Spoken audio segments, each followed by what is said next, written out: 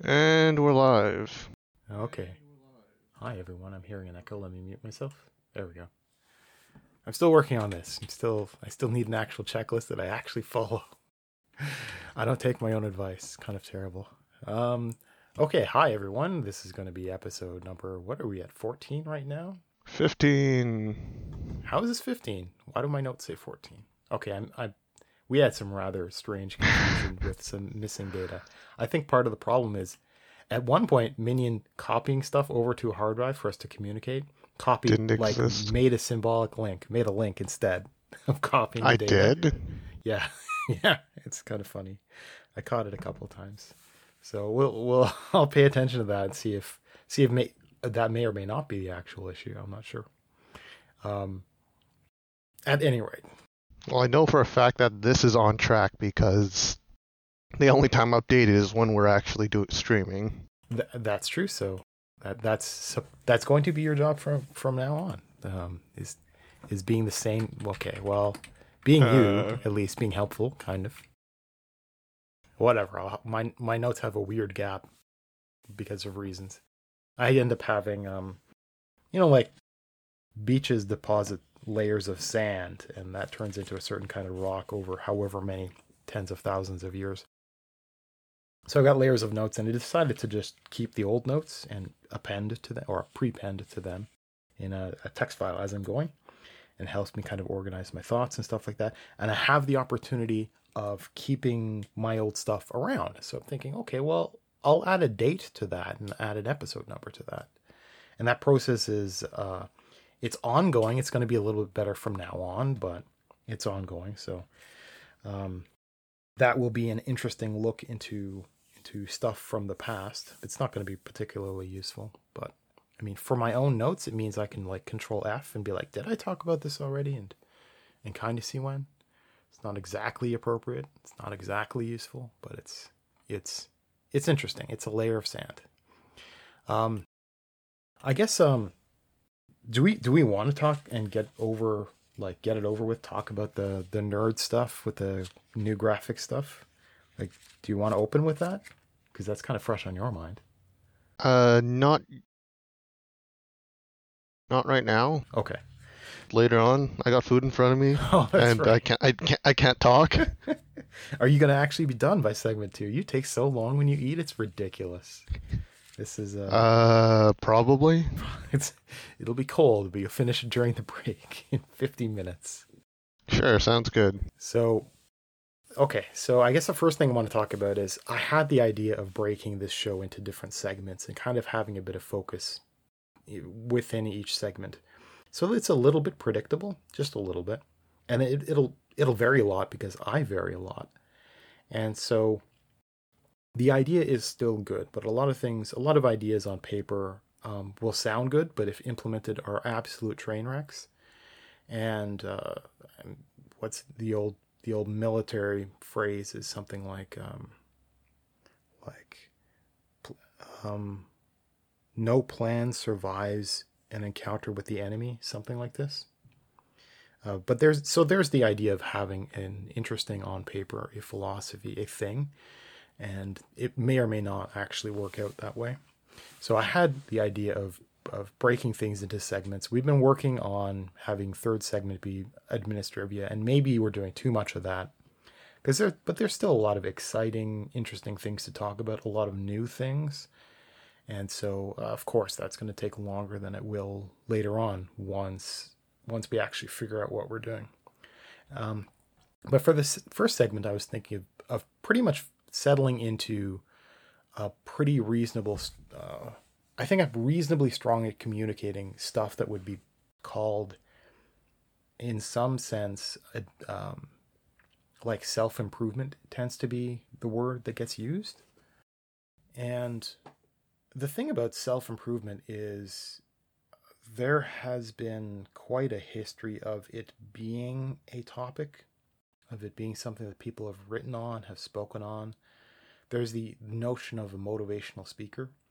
And the thing, and I, I don't know, maybe that's that popular. So the thing about freedom is freedom and the idea of a free market, when it is forced to be free, because it doesn't stay free ever, because people will naturally gravitate towards the kind of corruption of colluding with one another, or the monopolistic tendencies, or the like, it goes bad. So if there's a structure in place that actually forces people to play nice, so in the open market of people being able to write books, or to be able to do speaking, or write in an open market where people can present self-improvement, quote unquote, it exists now, and that exists because of market pressures, right? It exists because there's a demand for it, or they've made a demand for it. And you can make the argument that everybody is tricked into thinking that self-improvement is actually a good idea. You can make that argument. You'll be wrong, but you can make the argument. And so it's like, okay, well, and there's a kind of pushback against the notion. You could say it's like saying that a person is weak because they ask for help. It's a very masculine perspective, and it's kind of it's a leftover from like tens of thousands of years ago. It's just kind of embedded, and you can make a commentary on it being embedded into our particular culture, or embedded, like, you can make some arguments, and those are amusing to pursue, but why, where, that doesn't actually matter in reality. So we know that we have a free market, and these things arose to fulfill a need. And there is this resistance to that, and it's possibly either a resistance. It's like there are just those kinds of people that are just negative, and maybe they either think less of other people who are pursuing improvement, or they want to think highly of themselves and don't want to admit that they themselves need, well, could get improvement externally, let's say. Because needing and asking for help is not the same as doing well and then looking for better. Because often a person will be doing okay, and it's the 80-20 thing. You'll be doing okay, but maybe what you're doing in life is you're doing 100% and filling 100% of the stuff that you want to do in life. And that's the dream, isn't it? It's, you set goals that you are capable of going after, and you do go after, and you do accomplish them, and things aren't too far out of your reach, and you're not bored, and you're not overwhelmed, and blah blah blah. And that's fine. But really, the thing is, while that does work, there is still the opportunity of, even though you're doing well for everything, you don't have a problem that needs to be solved, so you don't really need to pursue. There's no notion of self-improvement. There's no obvious need. There's no market pressure for that kind of person to go out. So they might say, well, I don't need that. Like, why is that there? Blah, blah, blah. And usually these are people lacking the kind of background, or even just outright empathy, to understand that should be, that freedom should be granted to other people who want to pursue it. So a person who fills their 100% can just go, oh, I don't understand. And yet there is an opportunity for that sort of person to withdraw from the 100-100. So from the 100 to 100, to pull back, to get an 80% amount of effort to 100% amount of work, to make themselves more efficient. Because often when you're working at 100%, you're it's not like people think of 100% as being stressful, but I'm trying to relay it as being 100% as being you bringing all of you to your goals, to your tasks, to your responsibilities. But there is an opportunity to make that more efficient, to free up more of your spare time. And that is, if you can reach outside of that, and actually it is quite stressful, because now you need to be overworked. You need to push push, which is why a lot of people who are doing well enough don't want to pursue more, because that's more on their plate and they're doing just fine. But but try doing a little bit less, like doing worse at the stuff that's important to you, but using that extra time, that the sacrifice that's being made to optimize from the outside to take people's advice. Or I mean, the sort of person that might find that 100-100 balance might not like the idea of taking advice. Like, honestly, they're doing well. Nobody has it's kind of sanctimonious to give somebody else advice when they're doing just great. So the sort of attitude that a person should take, the sort of perspective that would be most useful is for them to themselves take advice, not for them to listen to other people's advice per se, not necessarily, but for them to choose to go out and curate through the best of what they think is out there, for them to go looking for it, not for them to go and like hire a personal motivator, not for them to buy these these like books on tape kind of thing. That was quite a thing. So this is like pre-internet 1980s, literal cassette tapes that people would play in their car. And this sort of person wouldn't do that kind of thing. They might reach out and they might make a spare time thing reading slightly one of the books written by a great person or something like that, and they'd find inspiration, or they'd borrow a little bit.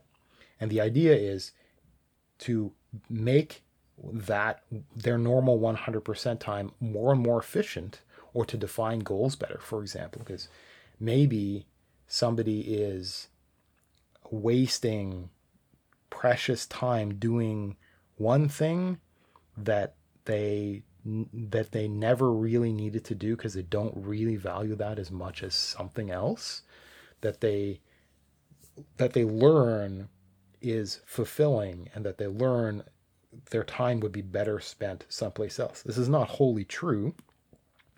So, for example, there's the idea of sharpening the saw, which is if you're a lumberjack, so you use axes and saws. We're talking old-timey stuff. We're talking like 1800s or whatever the heck. And so you've got lumberjacks out there, and let's say that you've got a pair of people with a saw, and you've got two problems. One is you can saw down tree after tree after tree. We're just going to say it's a realistic size tree and all this kind of stuff, and that you only need a saw. And there's an amount of trees that you can saw down per day, let's say, because that's their job. That's all they do. And you can saw down a tree, but every single tree that they saw down is going to dull the blade. And so there's an efficiency problem where, well, at some point, when do the lumberjacks stop in order to sharpen the saw? But if they stop, then that act of sharpening actually takes away the time that they could have been sawing down more trees. And yet, a sharper saw is more efficient, is faster at cutting down more trees, and at some point the saw has to be sharpened or it's not useful anymore. So there's this weird problem where, like in your life, you could be 100% competent and perfectly suited. You don't need to go out and you don't need to learn anymore. You know exactly what you want to do in life, and yet there's an efficiency problem where you can be pedal to the metal on the thing that is best for you. Like somehow it's objectively best for you. We'll just like magic, that's true. And you could be pursuing that, but you have a saw problem where you can continue pursuing that same thing. We're not talking about one day here. We're talking about over the course of a person's day, week, their life, where you can do that one thing and it is the correct thing for you and it's fulfilling and all that. But you've got the blunting saw problem where at some point it becomes valuable for that valuable to improve efficiency for you to take a break. And it sounds to people that are just highly driven and actually can really soulfully feel that they're doing the right thing. It's a very strange perspective for them to think about not doing that as a way of making their future doing of that more efficient. So, and this is the notion of taking breaks, quote unquote, taking breaks. This is the notion of taking vacations. This is also the notion of doing the hummingbird thing between multiple tasks, where one is the well-defined, like quote unquote, primary task. So one is well-defined and others might be related. And maybe one of them is just for fun, because you need to have some fun. And the act of having fun is kind of like the downtime to sharpen a saw, to make the rest of the stuff more efficient. So the notion of the 100% to 100% time where you're always razor focused on a thing, people are different for this, right? There are people who can really, they're kind of like psychopathic about that one thing that they want, that one pursuit. And there's no, for some reason, that sort of person happens to not need a break ever, and or rest. And there are people who they'll get like that under certain circumstances. Like, it's easy to find programmers that can be like that, where they'll just forget to eat. They'll just stay up really late. I maintain that there are a lot of night owls that are kind of like this. They'll get into something and they have the ability to not need to sleep for just a little bit longer than other people. And they'll suffer for it. They'll suffer for it tomorrow, right? And there will be problems with that superpower, so to speak. And so there's the notion of that being a possibility, and yet there is a kind of pathology in acting like that, where there is value that a person might not recognize in pausing and taking a break and doing something else. And so a person that's doing it, that is wholly focused on a thing, would find advantage in not doing that thing 100% of the time, pulling back, dealing with there's a serious problem if you can't take a break. If you can't take a break, something is wrong. You've got something like the bus problem, where you've got a person that's so important for a task that if that person wasn't available for a little bit, everything falls apart. A lot of businesses have this. A sole proprietorship, a small business, with one person there. If that one person is hit by a bus, the business is gone, right? If they are sick for a day, the business shuts down for a day. And a lot of medium-sized businesses get like that as well. And a lot of large businesses get dumb like that too, where they've got certain critical people that they've given 100% task to, and so it can't be migrated to somebody else because maybe they don't have another kind of person that can do all of that stuff. But if they gave that person only 80%, then that 80% is more likely to be doable by some other incredibly stressed secondary person. But at least they'll be able to kind of deal with it. And there's something like that, where if a person is really doggedly pursuing one particular interest in their life, if they don't have the ability, if things fall apart, if they pull back, that's a really big problem. So that's the first thing to study, is if you are 100% busy with whatever the heck, if you can't pull back, there's some serious problems, probably priority problems. Like we get the impression of like a parent that suddenly they've got no spare time because they've got kids, which is, like, that's pretty obvious. And they find themselves like completely overwhelmed. Well, as it turns out, they have to sacrifice their childhood, for example, to have their own children. So they can't go out and party. That can't happen again, ever, until they retire, until their kids are adults. That just can't happen. That's how life works. They have to now be adults. So it's not like, well, I can't find the time to go and binge watch on TV shows anymore. Well, yeah, sorry, you don't get that anymore. And so if a person is wholly overwhelmed and can't find that time to become more efficient, they there has to be some sort of values audit to determine what things that they're doing really actually matter, like what things they can sacrifice for a little while at least, and then take that extra time, actually pursue self-improvement, because that's what I was talking about. Actually pursue finding not necessarily personalized advice, but in listening to how other people solve their own problems, possibly similar problems, in learning how to reach out and learn the language of what they're doing, of what they're pursuing, what they want, in order to kind of refine their interests or refine their methods or whatever the heck. And then that spare time, that if they can pull their efforts down to 80%, and that 80% accomplishes all of that previous 100, if they can pull that off, now they've got 20% as playtime or as additional efficiency time, or as this. So that's basically like having a vacation, having a little break inserted into every single day, even if it's scattered throughout, which is a bad idea. But there should be moments in your day that are breaks, that you identify as breaks, and where it's okay. And if you can't do that, like if you're like pausing to pant for your breath, and that's what happens throughout your day, that's probably a big problem. Maybe what you need are scheduled breaks, but schedules are tyrannical. So, but maybe what you need is to recognize natural lulls in what you're doing and declare it a break and make it okay, and then do something else, just whatever. So if you decide one Sunday that I'm not doing anything on Sunday, therefore I'm going to clean my entire house.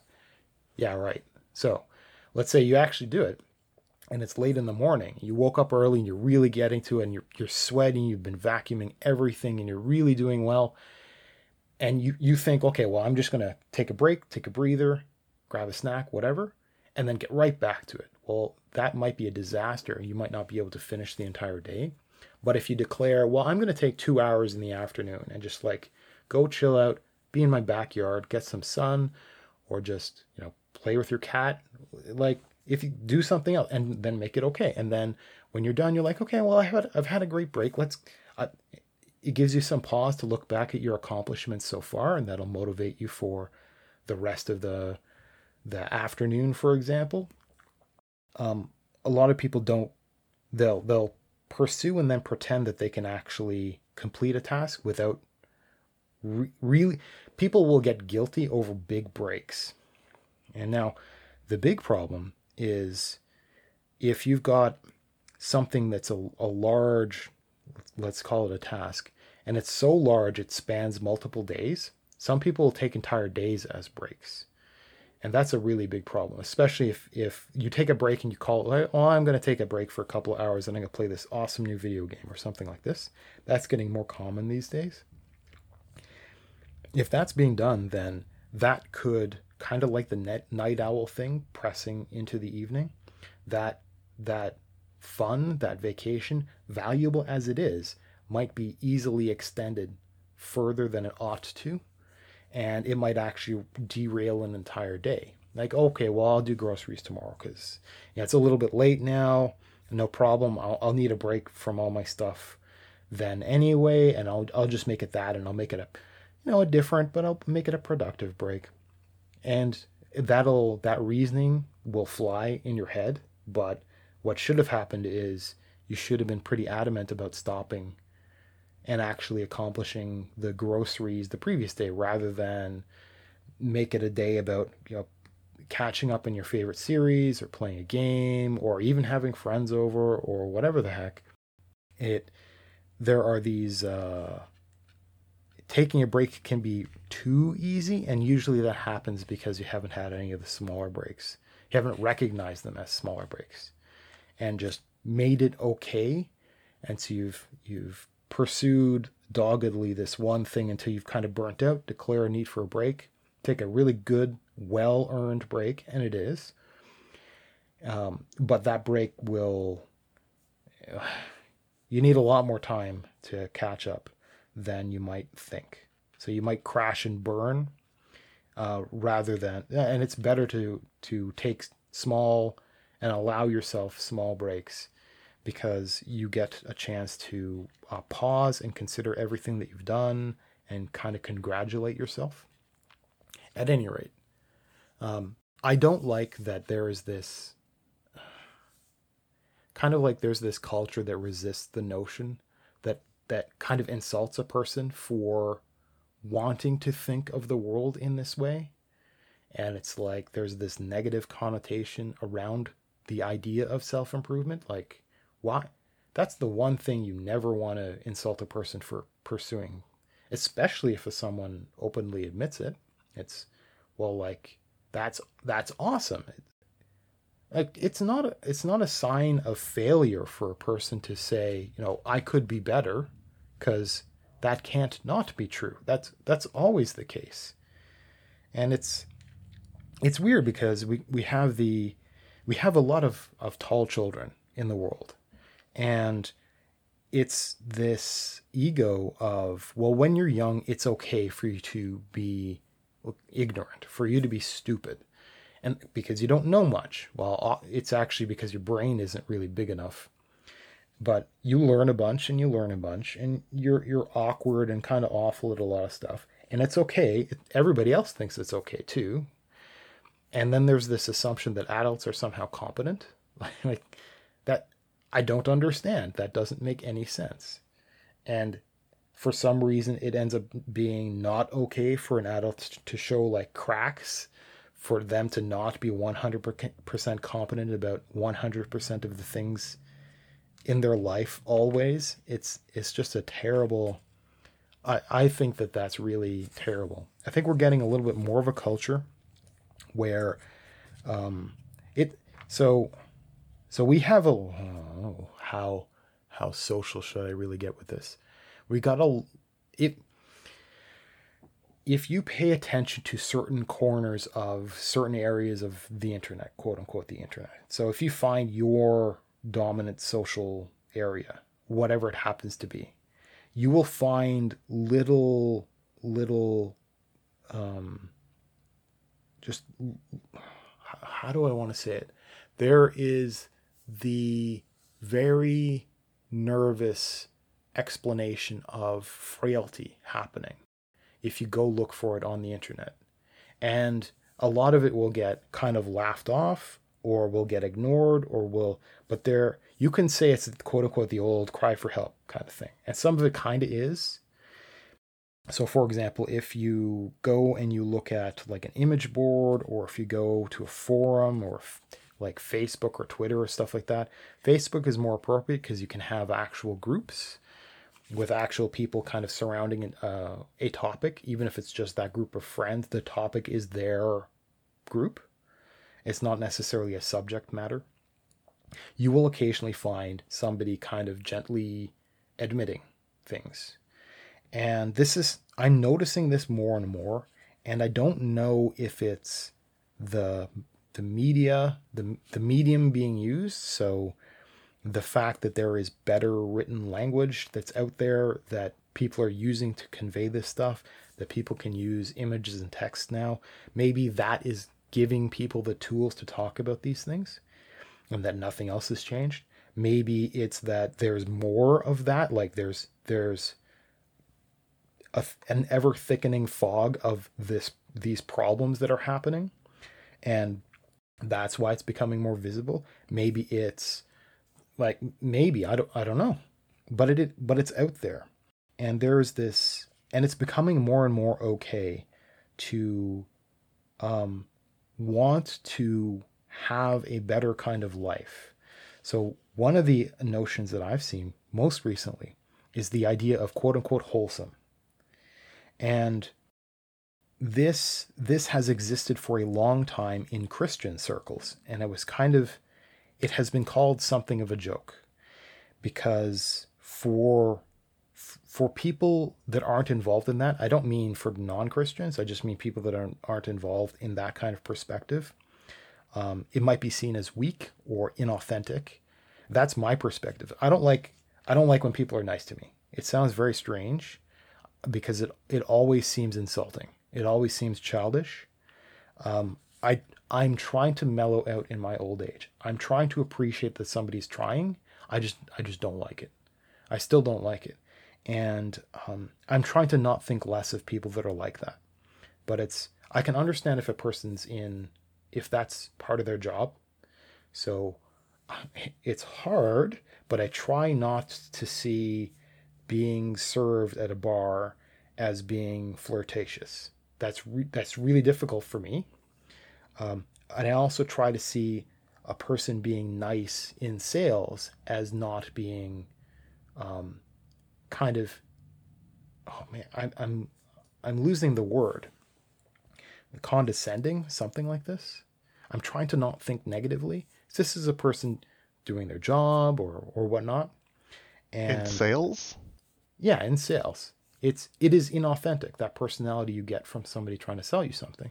It's not necessarily that they're trying to like, there is psychological trickery that happens in sales that you might be naturally resistant to. So if a person is nice because they're trying to make you their friend so they can take your money, like, there is a natural kind of self-defense mechanism that happens in the customer or the proposed customer.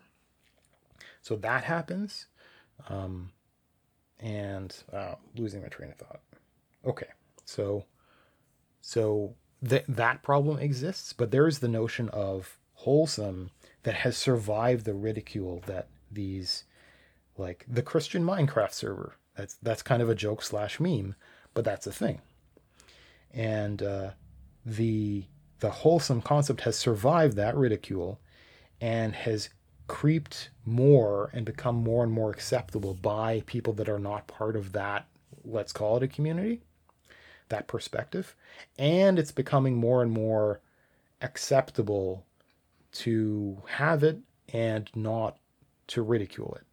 To just be like, okay, well, this is a thing. It's a thing, and I'll let it be. I don't want to participate. I don't really understand.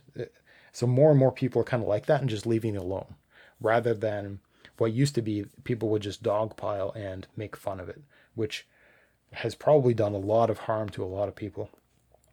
So one example is the idea of a wholesome Discord server, like a wholesome gaming server or a wholesome chat server, this kind of stuff. And we're getting more and more of that because of the social distancing is utterly destroying personalities out there. It's ruining people, and it's probably driving a lot of people to bad ends, like really, really bad stuff that is hard for people to talk about, which is all understood, really well understood by professionals, and it's completely predictable, but it's being done anyway by policies from people who care about votes but not about people. And so we've got a lot of people that are withdrawing and coming together, sometimes there's just that kind of person that, so there's a phrase called the den mother, which is, it's just that friend has the mom, and it's the mom that has everybody come over, and it's everybody's mom. So you go over for lunch and it's everybody's mom. So mom like has a welcoming environment. And it's authentic. It might be very difficult for some people, but it's an actual authentic mom, and with the mom kind of experience. And it's okay. And that's just the environment you go to. That's like, you would relax. You won't go, you don't need to go and have lunch in the school cafeteria where it might be stressful for whatever reason. You just go and you go to the den and everything's cool. There's the idea of like that. And there's the equivalent of a den mother or a den father or what have you that's running the Discord server. That's like an ear for everybody to go to chat with, because there are some people that have rather, like, they don't have an outlet. That's why they go there in the first place. And not only do they not have an outlet, they're also not articulate enough to go and figure out how to get help, for example, how to calm their mind. Some people they'll make a meme, a cry for help meme, and just put it out there on an image board. Be like, I don't want to get depressing, but there's quite a lot of stuff out there with quite a lot of people that are like this, that, have their issues that are now, for example, they're stuck at home, and that's the last place they want to be. Like, There are people who would rather be at school for as long as possible, for as often as possible, rather than be at home, because school is better for all kinds of reasons. And so they don't have an outlet, they don't have a not home experience anymore. And so they come to these Discord servers, for example, and they've got the den administrator, and they've got a lot of other people who are there awkwardly for their own various reasons, none of whom really, like, they're all complete strangers, but they have a kind of common thread. It's not a common goal or anything like that, because they're all individuals, but there's the general rule of do no harm, so to speak. And sometimes some people, so I'll be really heavy. I'll be really heavy. And then I'll probably have to take a break. Okay, so Robin Williams, he was a comedian. Now, I don't know how to put it. Okay, he was a name that a lot of people knew. Whether or not they appreciated his humor, he was a stand-up comedian. He got into movies. So some people knew him from way before. Some people knew him from television because he was on Mork and Mindy. Some people knew him from different movies that he had been in. And he had a great range, and he had a kind of authenticity throughout all of his work. So he's kind of like, he would take it as a compliment. Okay, so Keanu Reeves is very much like that. So where you could see all of his work, and it's Keanu in that. Even though there's a role being played, it's still Keanu. I used to insult that actor as an actor, not as a person. I used to insult him as being a terrible actor because all he could play is Keanu Reeves in that role, which is actually true, which I'd say that to his face. I think he'd probably agree with me. You hope he agrees with you. Sorry? Actually, yeah, he would agree with you. Never mind. Just like he's just that authentic, and that maybe that's just the roles he gets into. But there's the idea of the everyman in a movie where you kind of want to have a gray individual playing a certain role so that the audience members can project themselves into that role and appreciate the movie way more fiercely. So the fact that it's Keanu Reeves playing John Wick lets everybody who likes dogs throw themselves into that role and be like, I would totally act like that too, and they'd enjoy it. And you can go through all of his roles and you could see it. It's like he's swappable throughout all of his movies. You could swap the same actor out.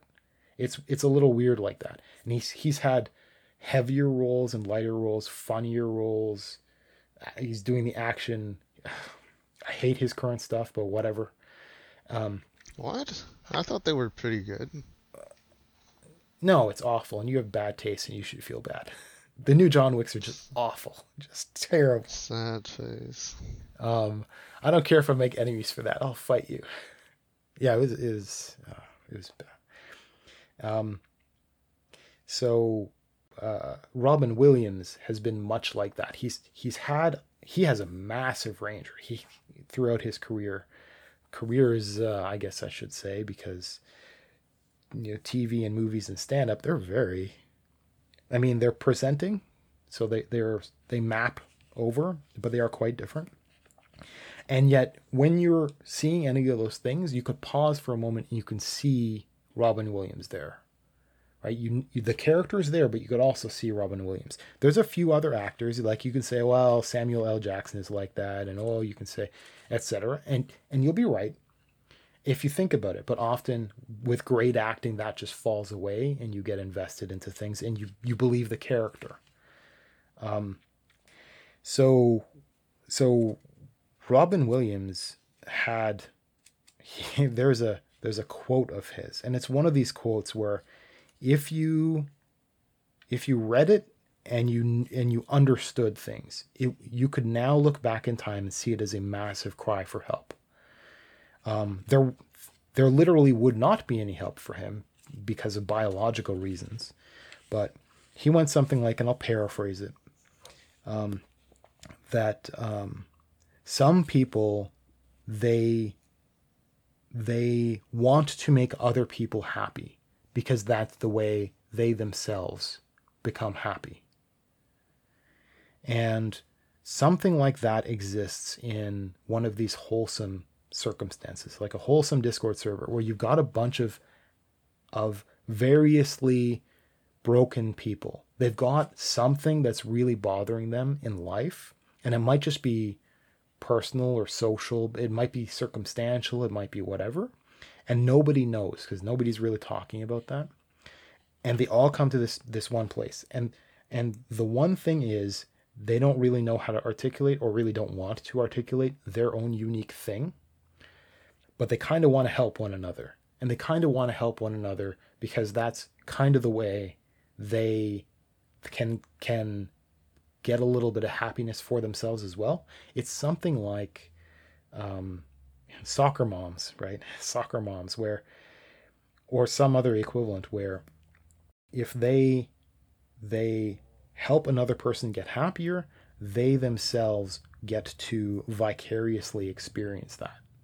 And so there's a kind of togetherness that has started happening in different corners of the internet, very much like there's the notion of the sad clown who puts on the makeup and makes the children happy, and it helps them.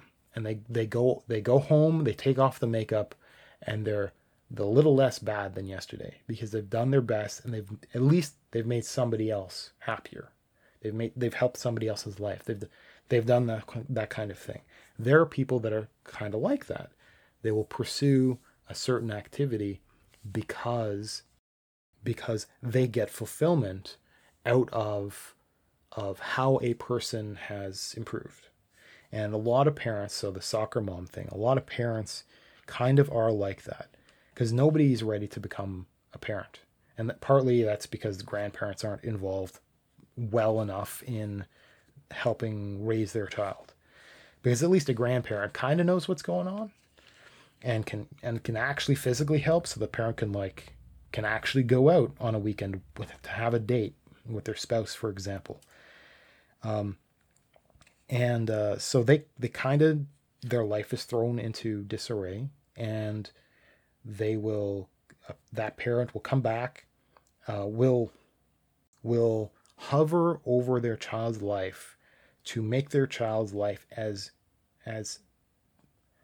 unlike the negativity in their own childhood as possible. They will try to make up for all the mistakes their own parents made.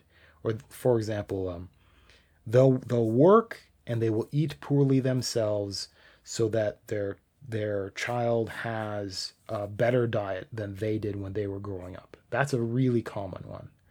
And the other is they will work so that their child will be the first in their family to go to college.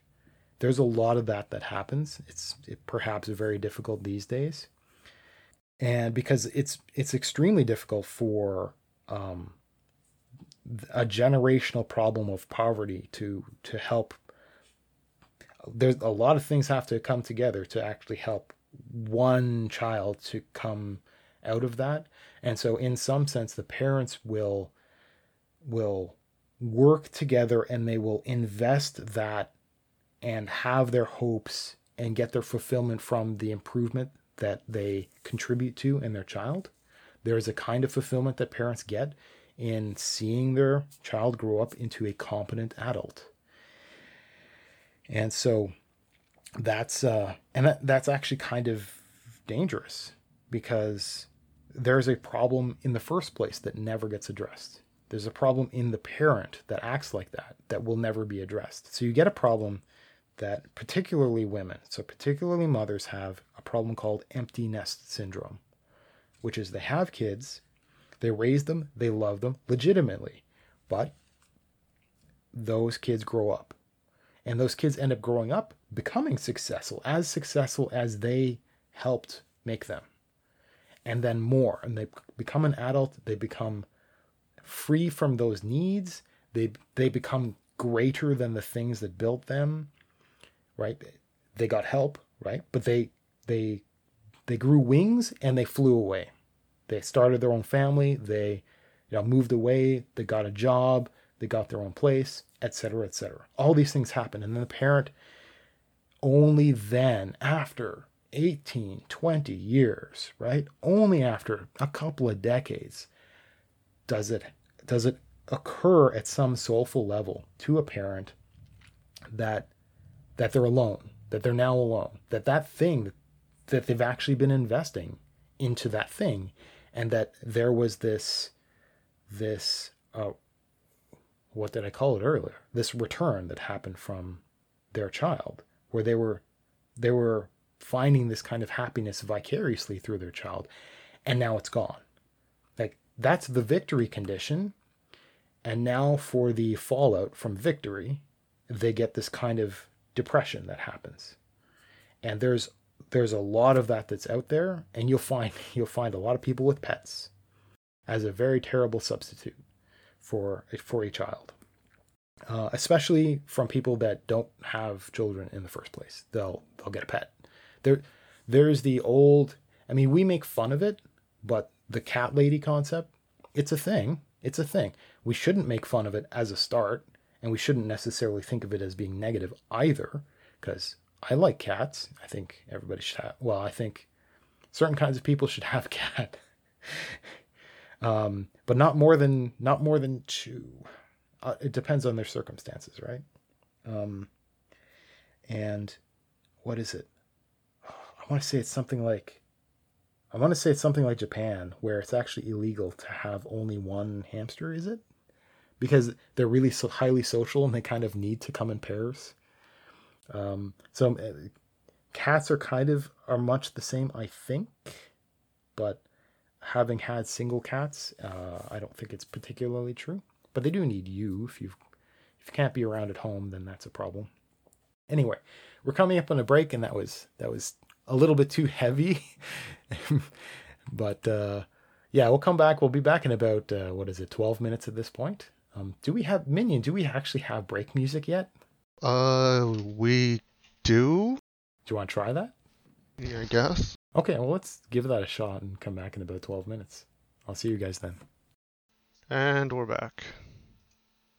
Are we now? I got distracted. Where am I? It's dark in here. I clicked on random stuff and I kind of got lost. Okay, where's my moderator panel? How do you click?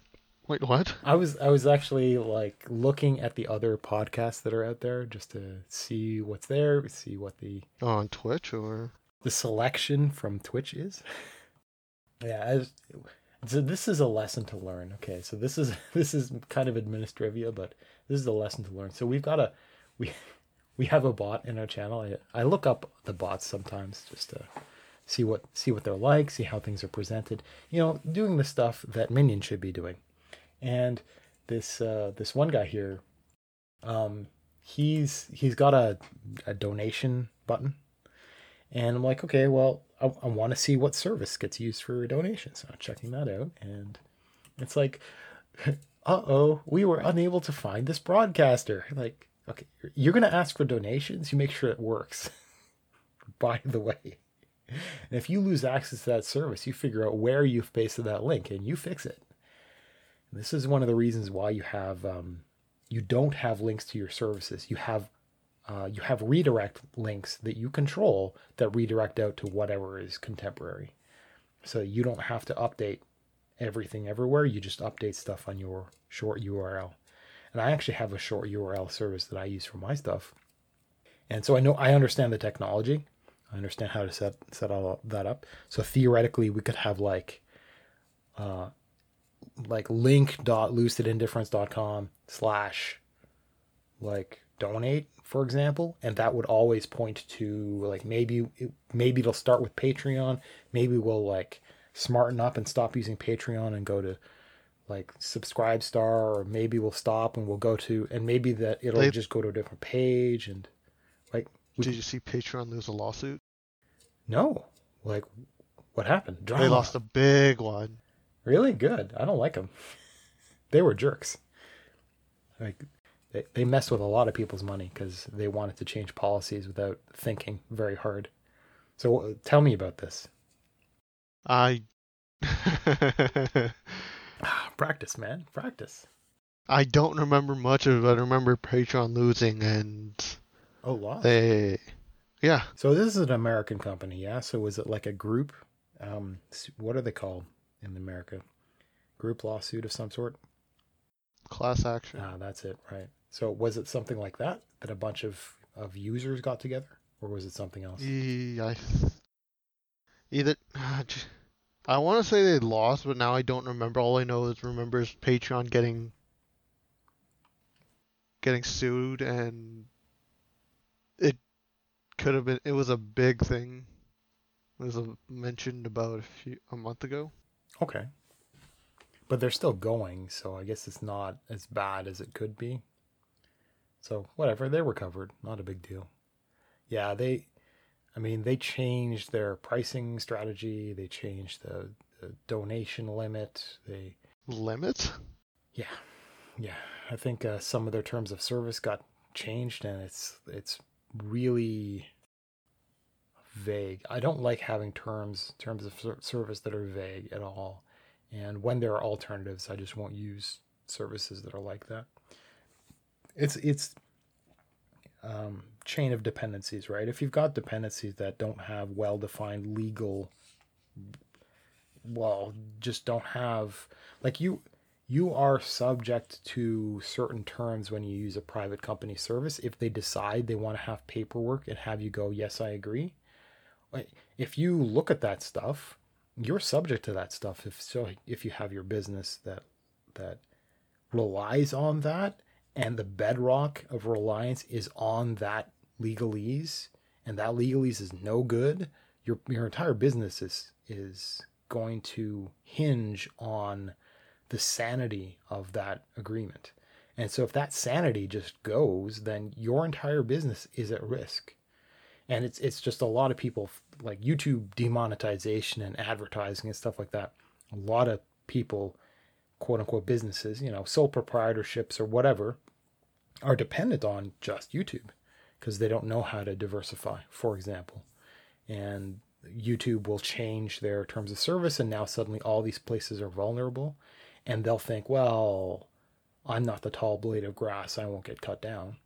And they do. They get just quietly muted, and nobody will help them because they're little, or they're big and they get cut down, and lots and lots of fuss may or may not get made, and people have been kicked off. So I don't like the idea of holding on to services with strange legalese, and Patreon has had some strange legalese, like ooh. So I would never depend on them as the sole source of revenue for donations, for example, as funding. There should be multiple ones, multiple places. So something else. So do you want to talk about the graphics card stuff now? Give us lots of time. We can, except I don't know much about tech. Okay, well, I know the hardware side of things. I know guess. Plenty, so I can probably fill in some of the blanks. But all the blanks. Well, yeah, all those blanks. No, not really. I mean, it's not my industry. I've never kept up on video cards because Okay, so I guess first some background is what's the name of the company? Is it NVIDIA? It's not NVIDIA, is it? Yes. Okay, so it's NVIDIA that was doing the presentation of the video that I saw? Yes. Okay, so if you check the link and go up a bit. Okay, so NVIDIA brought out a new line of video cards. So first thing, I don't have expertise. And the reason I don't have expertise is because so it's always been a money issue as a start. It's been a money/priority issue. I have this weird habit of spending my money on other stuff without quite realizing that I could spend it on something like improving certain aspects of my computer, which is really strange for a person who's been a tech for a long time. For me to not quite recognize that I could spend my money on my tech. And part of that is because my hobby has often been really, really deeply planted in what is called old school technology. And that was a long time ago since I actually cared, since I actually had any of this as a hobby. And I've learned to let go more and more and more. and just kind of have it as it, because it's not really useful. So I've started mellowing out, and it's just kind of interesting. And I do things to solve my own problems, but then I actually do stuff. So tinkering with the circumstances of writing is not as important as writing. Okay, so I lack expertise in a lot of graphics cards because I simply have not cared, and maybe I should have. And the other is I declared myself as having the priority of having a low heat computer, low heat and low noise, because these have always bothered me. So right now, I spent a lot of money buying a new computer and really future proofing it, and it doesn't make sound. I can't hear it. I can be in a quiet room. I can't hear my computer, and this is an accomplishment that I didn't know I could do at this level, because most of the time it would be a pretty low powered computer. It'd be small. It would be another class of computer would be able to do that. But this is a full desktop computer, and I can, and it's just wonderful. It is. And to be able to accomplish stuff like that, it requires a graphics card, which in my case, I don't have a fan on my graphics card. It does not exist. I've had other, my previous video card I actually modified to remove that structure and actually put on my own heat sinking stuff. But you can't do that with contemporary high-end video cards. It's just not a thing anymore. So they will generate a lot of heat, and they will require a lot of power, and they will make a lot of noise, a lot. And for the first time that I've known is these guys, NVIDIA, are finally talking about sound. And most of the time when video cards talk about sound, they say, well, our video cards have fan technology where it throttles down, it slows the speed of the fans. So if you're not using it at its maximum potential, it goes quieter, which is fine. But most of the time you're going to push it pretty hard when you're playing a video game, and I don't want to hear my graphics card when I'm playing a video game. Not necessarily, especially when I play a video game, but ever, under any circumstance. I just don't want to hear it. And besides that, there's an efficiency problem, a power efficiency problem, where you get a lot of heat generated because it uses a lot of power. And okay, so the combination of that stuff usually means that I require kind of awkward lower end technology that has these things in mind. Often it's made for a different kind of use case, not for gaming. So when people think about video cards, they think about gaming.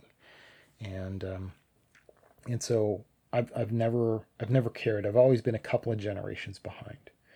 And so NVIDIA is talking about like they're using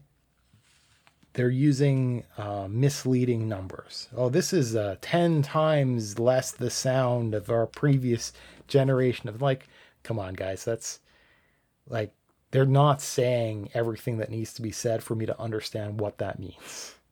So, but at least it appears that they are trying to make things quieter, so I can finally be interested.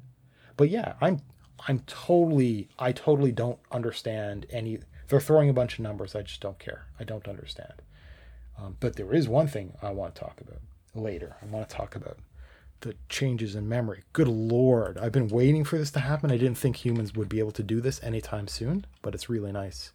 So I'm going to make a note of that. Okay. So first, Minion, let's talk about the software side of things and the game side of things, because I'm pretty sure I know why you're interested in this card. So, well, I need a new card, but do you want to get any of these three cards? So these are the 3070, 3080, and 3090. Probably 3080, I think. The one in between. Yeah, 3080, the one that's in between, I think. Yes, it is. It's because 8 is between 7 and 9. That's good. People have weird naming schemes. I know. They've been pretty consistent for several major generations. Now they have, but I think it was Intel where it's either Intel or AMD CPUs where the naming scheme just went all over the place. Yeah, it was a real problem. And when they have inconsistent when they have inconsistent naming schemes, they kind of compete with themselves. People don't understand. Have you seen? I know I've given it to other people, but Tom's Hardware has had a. It's actually annoying to find now, but there have been several like. You end up with a table of comparison between different video cards, and it's just a scattering between like mobile cards and discrete cards, which is the separate standalone card that you slot into a case, and built-in CPU graphics cards, which is phenomenal technology. Really, it is. So if you're doing basic gaming, you don't even need a graphics card anymore. If your motherboard has a graphics adapter, you probably have fine graphics. You can probably play World of Warcraft, for example. You can do all kinds of stuff. But try to understand which generation of what you need to get at what, and then trying to understand prices, like good luck. So they need to like draw all this crap out. But Nvidia has been sorting their stuff out and just having like numbers that make sense. So now it's as weird as like, okay, well, do I want to get a 970 or a 1070? Okay, well, 1070 is bigger, but do I want to get a 970 Ti versus a 1070? It's like, I don't understand. So I think they're really trying to hammer this latest achievement. They actually, in their presentation, compared to their older cards as well, to justify completely obsoleting those older cards. And they even what was the phrase that got used? Oh man, I can't remember, but they used a slight amount of marketing speak that where they admitted that they wanted their old customers to actually upgrade, to actually help them justify the upgrade, because it was so hard before. Because you could do a whole lot with some of the older cards. And so they were demonstrating that these new cards absolutely blew away everything else. And even their lowest end card, the new card, was better than the great stuff from the previous generation. They were really pushing to explain that. And I think they did a great job. So you showed it. So you showed it to me. You showed this video to me. I did watch it in its entirety. Why would you show that to me? You wanted to talk about it? You upset? I thought it just seemed interesting. Oh, okay. Well, and the software side of things seemed great. Well, yeah. As I said, the problems in technology and computing are far less in hardware than they are in software, and the graphics card stuff demonstrates that better than they probably realize it. So yes, they've made massive hardware leaps, which I totally want to get into, but they also cooked in a sort of artificial intelligence into the way the graphics card thinks about how it draws things. And so people want to throw around the term AI. So first off, if you're using the term AI, please use a font that's correct for that, so it doesn't look like you're using AL. Hey, we have advanced AL in our card, and so they've got AI that essentially upscales. So they do a really interesting trick where they're actually rendering things out in lower quality than previous generations would put out, and then they're using AI tricks to actually upscale it. So they're using all of these to specialize in what they're good at. All these different components all chained together, working in a coordinated manner, as opposed to one like, let's call it like one rendering engine all doing all the stuff, and then right at the end of that chain of stuff outputting it, they've got like a coordinated handful of things all working together, each one of those things specialized in different sorts of things, and it gets stitched out at the end, and that's how it gets painted. So it's some really wonderful technology. But what's fascinating is they specifically mentioned something like Destiny 2, explicit support by name. And that's, I don't know that I should be excited, but I'm curious to know what will happen with, I mean, this is existing games where the games... Actually, no, that makes kind of sense now. Destiny's... Well, from the trailer of their new, they had a stream a while ago, and they showcased stuff that was going to be brought out in November. Oh, new tech. So they're adding. So now with you have a new subclass. Oh, You're harnessing the power of darkness. oh, a fourth one. Yeah, but it's essentially the power. You're harnessing the power of darkness. I could be wrong, but you're essentially harnessing the power of darkness, and you're transforming it, and visually it's ice. Okay.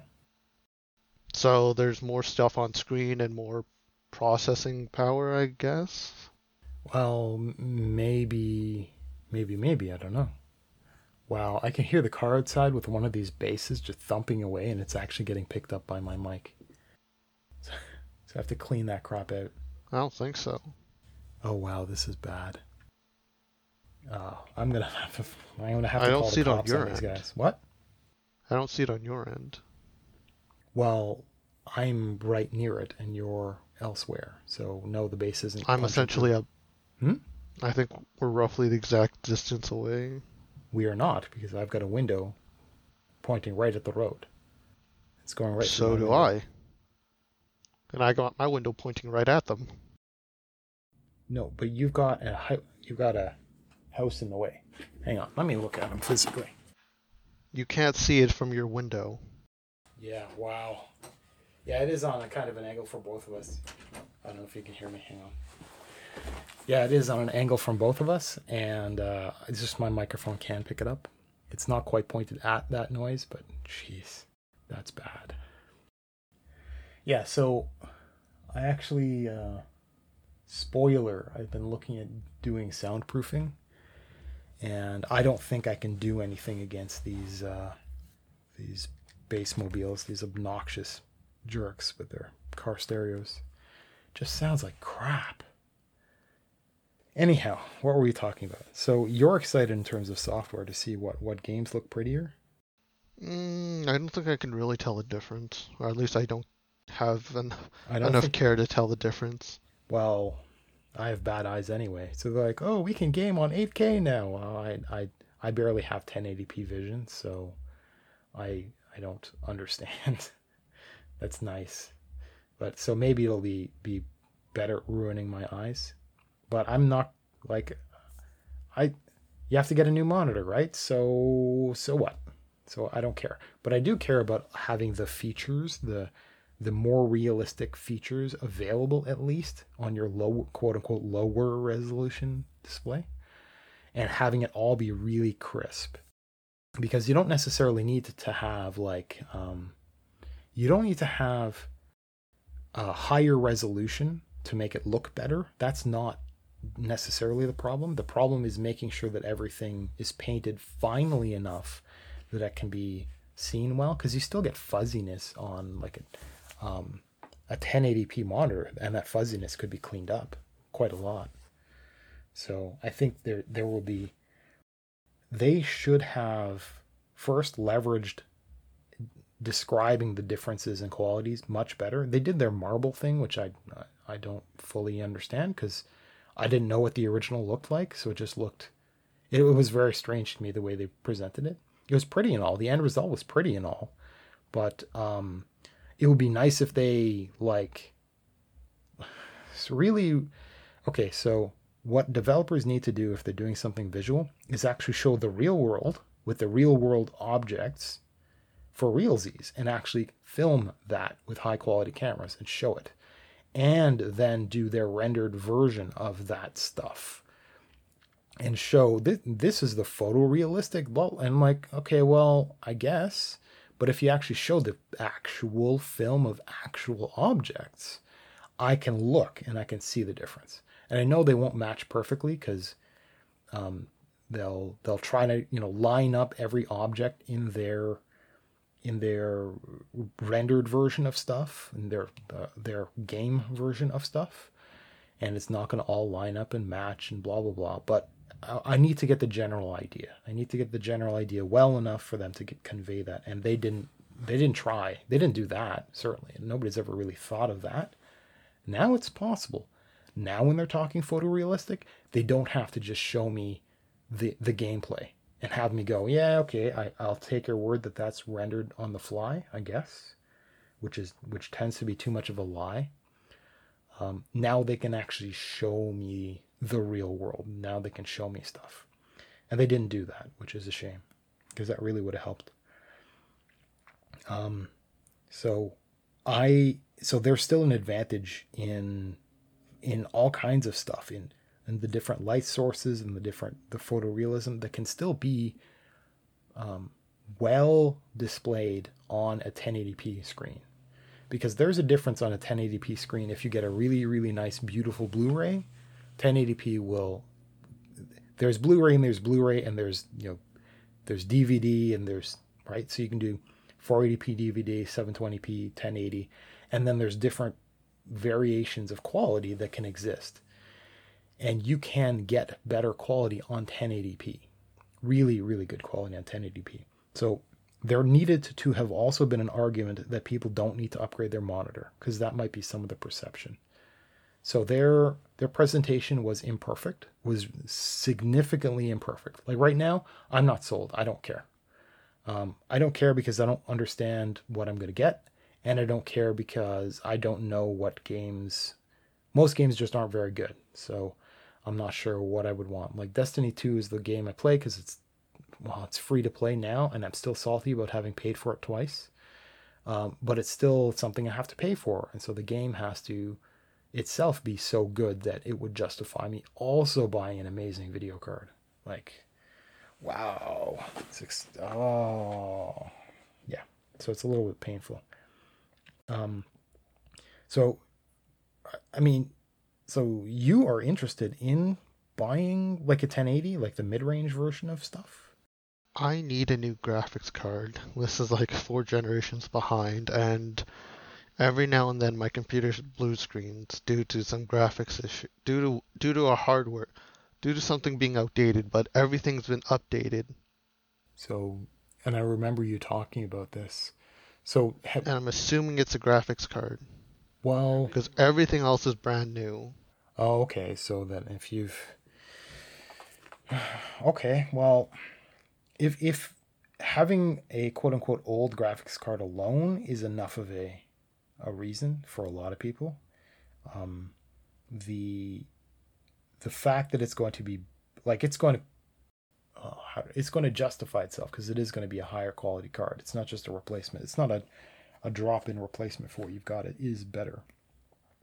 So it is nice that it exists. I presume that the price is going to drop, but it's probably going to take a long time to drop, because you can imagine that there are all kinds of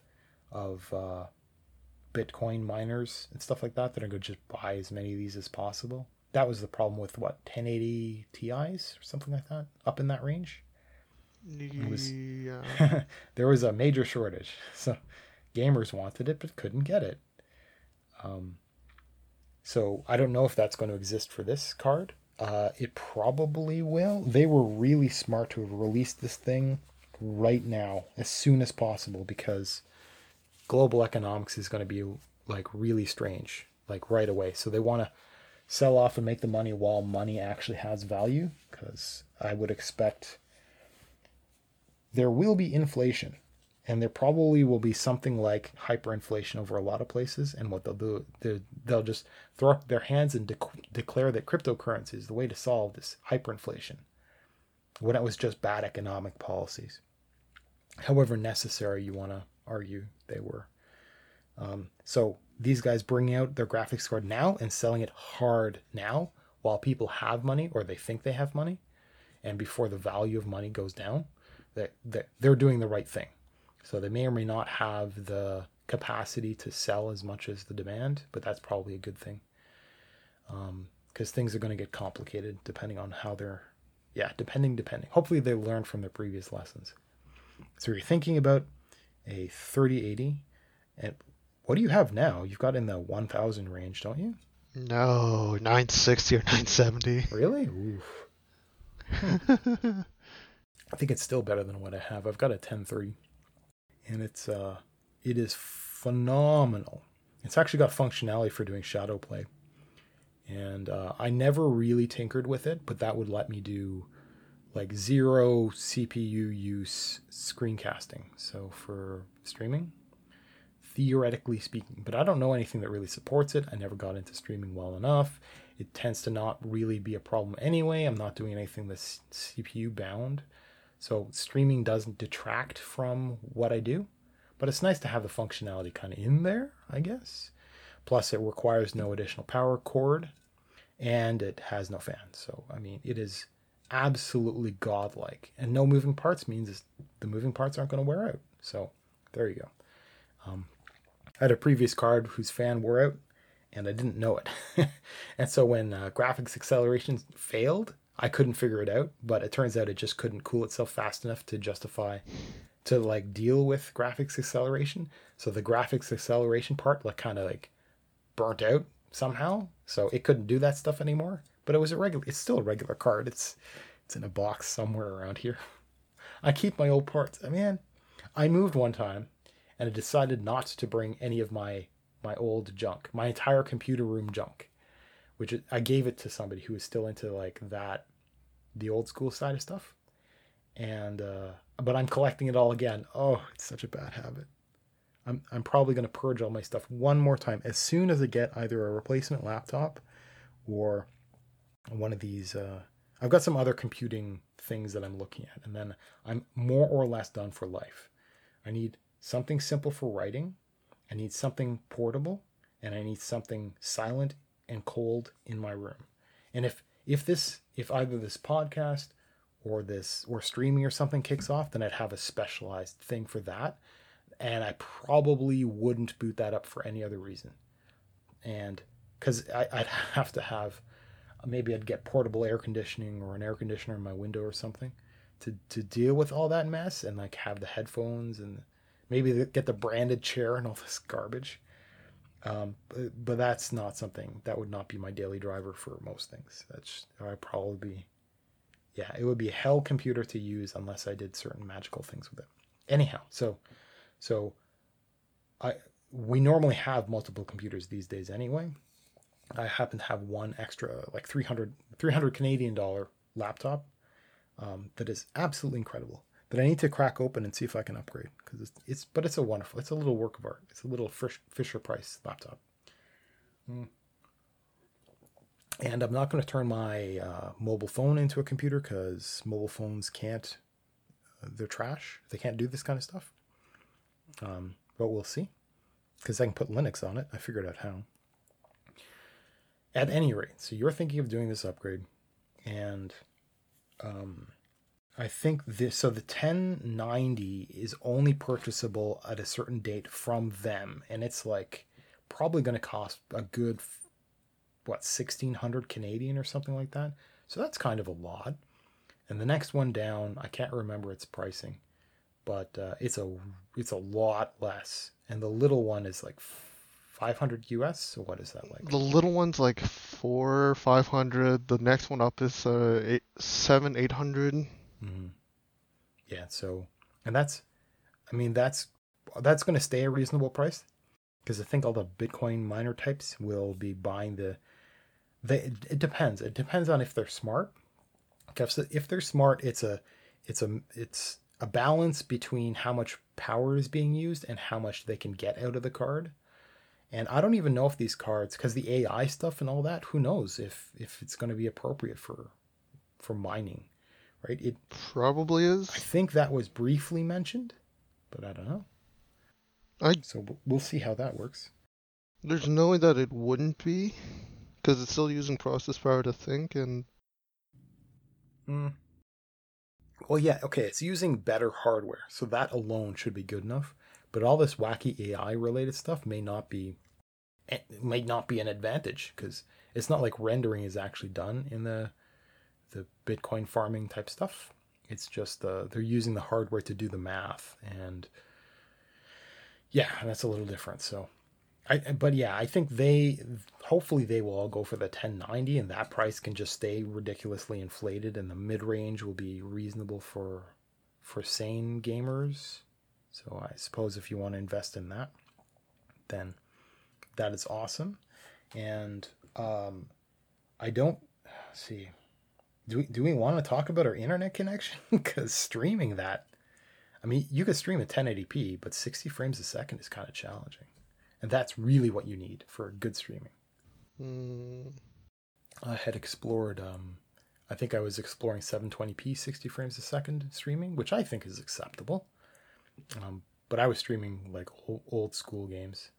I totally want to do that. I totally want to just go through my Steam library and start streaming everything, one after the other, one day after another, and just spend 8 hours solid playing, just torturing myself with some terrible old game. And unless it's some awful indie game that actually doesn't have replayability, then I'll play one game a day hard. Unless it's a really good game that I love that actually takes longer, then I'll play that for however long I play that until I finish it, I guess.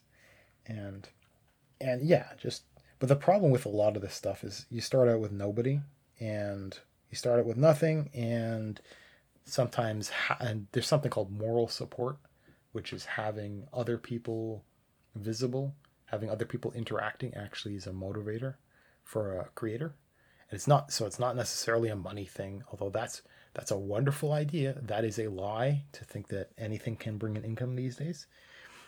But having a little bit of encouragement in that way is very helpful, which is why this podcast needs to be cleaned up a lot faster so that it is actually presentable. I think probably our next major challenge is I'll just put myself on the camera and we'll see what happens, because that's probably going to get a few views. But you need to do more, because I can't do everything. It's really getting difficult, and not having moral support makes it really difficult. yeah, I was thinking of I was thinking of doing or pulling out a clip somewhere. What? You mean you want to help with the clipping stuff? Yes. Doable. I'd have to show you some of the workflow. Not actually, like, technically all of that should be your responsibility, technically, but I mean, that's something for you for later. Right now, there is really that's not useful at all, because I'm listening to all of it and just making breaks and building clips anyway. It's kind of cooked into the process. So there's no concept of getting help. It can't happen. So, I mean, going and understanding the market and knowing how to do the descriptions and the titles and working on title cards, or opening up other accounts elsewhere, or working on multicasting OBS to be live in 4 places at once. I mean, these are all things that can be done that would, I don't know that they would improve anything, but they would open up the market, and it's possible that something would be more interesting that would come up from elsewhere. So those are stuff you can do. So if you need help building a to-do list and you actually want to spend like an afternoon a week actually doing stuff, then that would be useful. It's been since late June, I think, is when we started. Late June, May. with some of our pre-tests. I have no idea. And we're here. And so it's been a long time. It's been 15 episodes now, and I think now I think I did it wrong and I split one show up improperly, but we've got seven or so pre-shows. I think 6 left that I have to go through and upload, which is probably not happening anytime soon, because I'm way behind uploading previous shows. These previous live streams are supposed to be uploaded to YouTube but haven't been, which is a real big problem, because that's the other way to get people. At any rate, so let me talk about other stuff, I suppose. I joked about having multiple web browsers, and I wasn't joking. I wasn't actually joking, right? So I've got 3, I had 6 different web browsers. Technically 7 if you count Microsoft Edge, which you shouldn't. And so I finally went through and I finally got rid of Chrome, because I had that for a while, because you need to have Chrome because YouTube has specifically sabotaged its value with other web browsers. So, which, I mean, it's supposed to be, this kind of stuff is supposed to be illegal, but whatever. And so but I use Brave, and I use Brave just because it's a little bit more focused as a privacy browser. It's got more ad blocking. It's got ad sharing concepts, which I'm still kind of tinkering with, but I don't really use Brave full time anyway. So I don't particularly care, but I do have it, trickle out, and I get paid every once in a while, which is kind of nice. Um, and I should probably put my phone to airplane mode, so I'm not disturbed in the middle of the show. Oops, this is me. This is me thinking. Okay, so I got rid of Chrome, and I exported the bookmarks and imported them into Brave, because Brave is because Chrome is, some of it is open source. The Chromium core of the web browser is open source, so Brave takes that, rebuilds it, cooks in their stuff, releases a web browser. A few web browsers do this, which is fine, but Chrome has some fundamental limitations because Google doesn't know how to build an interface properly. So some of the hotkeys are just wrong, or they're missing. So I want to right click and press C to copy a link. But no, you can't do that. Why? Shrug. Who knows? So that's a problem that needs to be solved. I can't use it full time because of things like that. It's just bad. So I got one add-on that helps me move tabs around a little bit easier, because I need to do that, because I need to organize my tabs with my keyboard. I can't be clicking my mouse. I don't want to have to reach for it constantly. And so that problem has been solved now that it works in Brave, and I found another hotkey manager, and I'll look through and I'll consider it, but it would be really nice to have it as my regular surfing thing. But man, the way it does bookmarks is just bad, and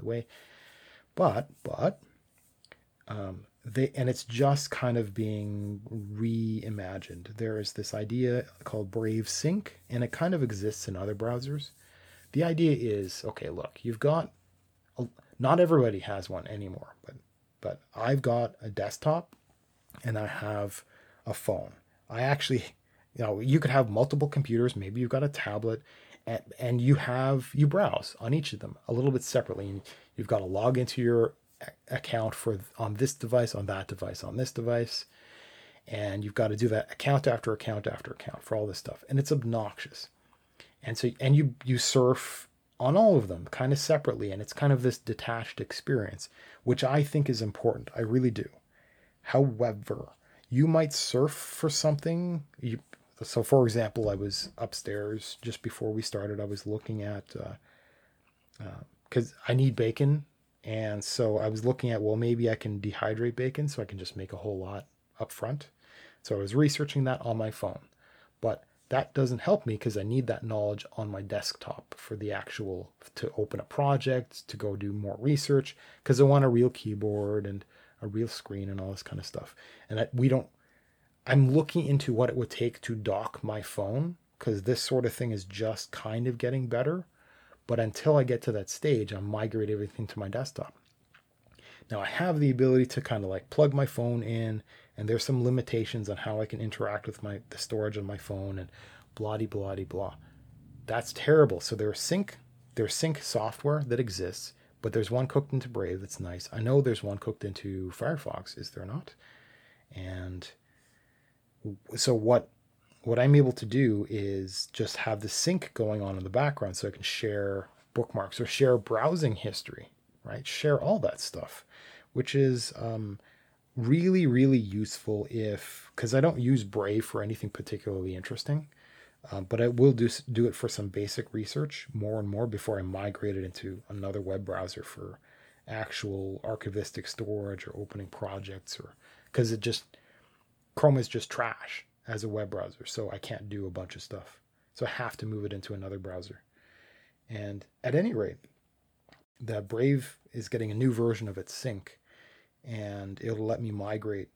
It will automatically synchronize my bookmarks. Now, I had a bad experience. It ended up duplicating all my bookmarks because I force turned it on for a beta version of it, and whatever. I was dumb, and so it's not. I had a few dozen bookmarks, so it doesn't really matter.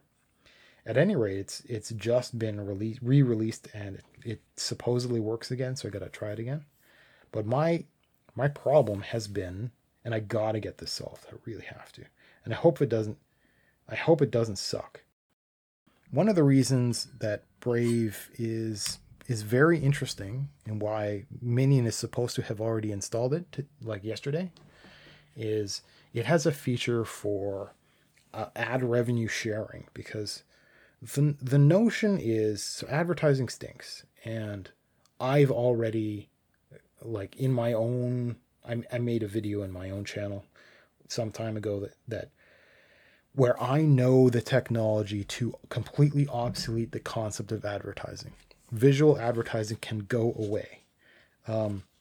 But I mean, that's not entirely true, but advertising, the idea of advertising as a website, the idea of a website selling advertising for it to gain revenue can go away, because there are mechanisms in place that would let your web browser do like Bitcoin mining, and that money to go to a website. So you could, as a user, choose to not see ads in exchange for your web browser crunching some numbers on behalf of that website. You could have that relationship, and that technology exists. It was a nefarious deed done in the background, but this one technology was developed to do that back in the background, but it demonstrates that it's actually physically possible. It is in reality doable, and that could obsolete visual ads for certain websites. So you wouldn't get these gigantic pop-ups on, I see you're using an ad blocker, please turn it off, on so many websites. And just no, I don't want to. I'm sorry. It isn't, I just don't want to, and I don't want to. No.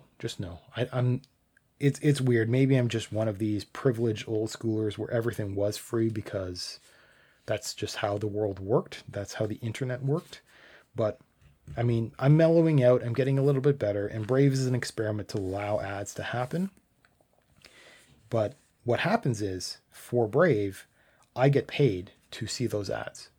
So I'm incentivized in a sense, and I'm allowed to turn on a feature where it can give me banner ads like notifications on my phone in exchange for money, literally in exchange for dollars, in US dollars in this case.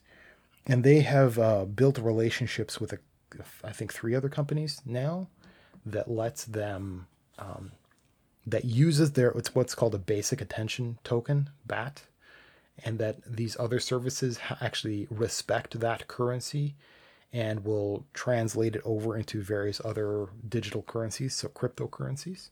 So if you wanted to turn the BAT into Bitcoin or into whatever the heck, and some of these websites are like, I know people aren't really going to understand / whatever these ideas, but they will let you do market trading between different cryptocurrencies and stuff like that. So I actually have the ability to generate revenue bottled in the web browser when the functionality exists, because I have 3 different accounts for Brave, essentially, and they're all doing their own thing. But if I get the sync working, I can actually push all of that into one wallet, and the revenue is generated across the different devices. Hopefully I will have triple a user account in terms of generation, because I have 3 different interfaces. Hopefully that will stay, but I can take those funds, use them on one of these finance trading services, and then put it into, and then like play the market, so to speak. So that's actually doable. And maybe that'll be an interesting little hobby to investigate, but probably not. But I am trying to figure out, because if I can take this and I can convert it into Bitcoin, I could actually use that to purchase real world items or something like that. Rather than what you can do with Brave is you can associate it with an account from a website called uphold.com, and Uphold will let you take the BAT and convert it into currency, and just, I guess it would let you pull it down into a debit or a credit card or whatever. I'm not sure how that works internationally though. So, because I'm Canadian and I'm pretty sure it's an American company. And I'm looking into all that kind of stuff. And what's interesting about Brave specifically and the BAT currency is that can be put into, you can sign up for it as a way of accepting tips. So what can happen is I'm dismissing notifications on my browser. Like I literally was looking at it and I got one that popped up right now. So that's awesome. And so I will take my attention, and now I can take the quote unquote money that I earned and I can donate it as a tip to a YouTube channel, for example. And I just get that feature built into my web browser when I'm looking at the video or the channel for somebody that has signed up to receive those. And that is a closed loop, a wonderful way for me to tip somebody without really spending money technically. So if you're poor, if you want to, this is not a job. You will not make money off of this. It might be dollars a month. It might be. But, and you might be able to do that and then just tip a tiny bit of money to a website as a way of saying thank you. Or you might just keep it for yourself and think about transferring it into real world money, or thinking about whatever and doing some sort of online purchasing with it. And it becomes real by turning it from your basic attention token, from swiping away ads, from surfing and seeing ads. I think that also generates revenue. You can turn that into real world products. So it's neat. And I do want Minion to actually get around to getting all this working, because that is a way to get tips from, so that is a quote unquote revenue stream, right? And that is one of the hip, new, edgy ways of doing things that all the cool kids are doing. And it exists. It's a thing. It's all over the place.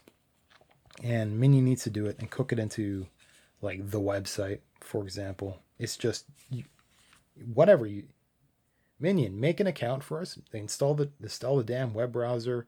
Consider like signing up to Uphold, and then go through the Brave process, which I'll go and find, and then say, hey, our YouTube channel, we want to monetize it into BAT tips, and away we go. And then what I'll do is I'll probably take all my tips from all over the place and push that in to tip the Lucid Indifference account.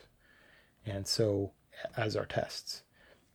And so I want to get all that stuff done, because those are maybe this is the administrivia stuff, but those are the sorts of things that content producers need to create. I'm not seeing countdown. Are we on break already? We're supposed to be on break.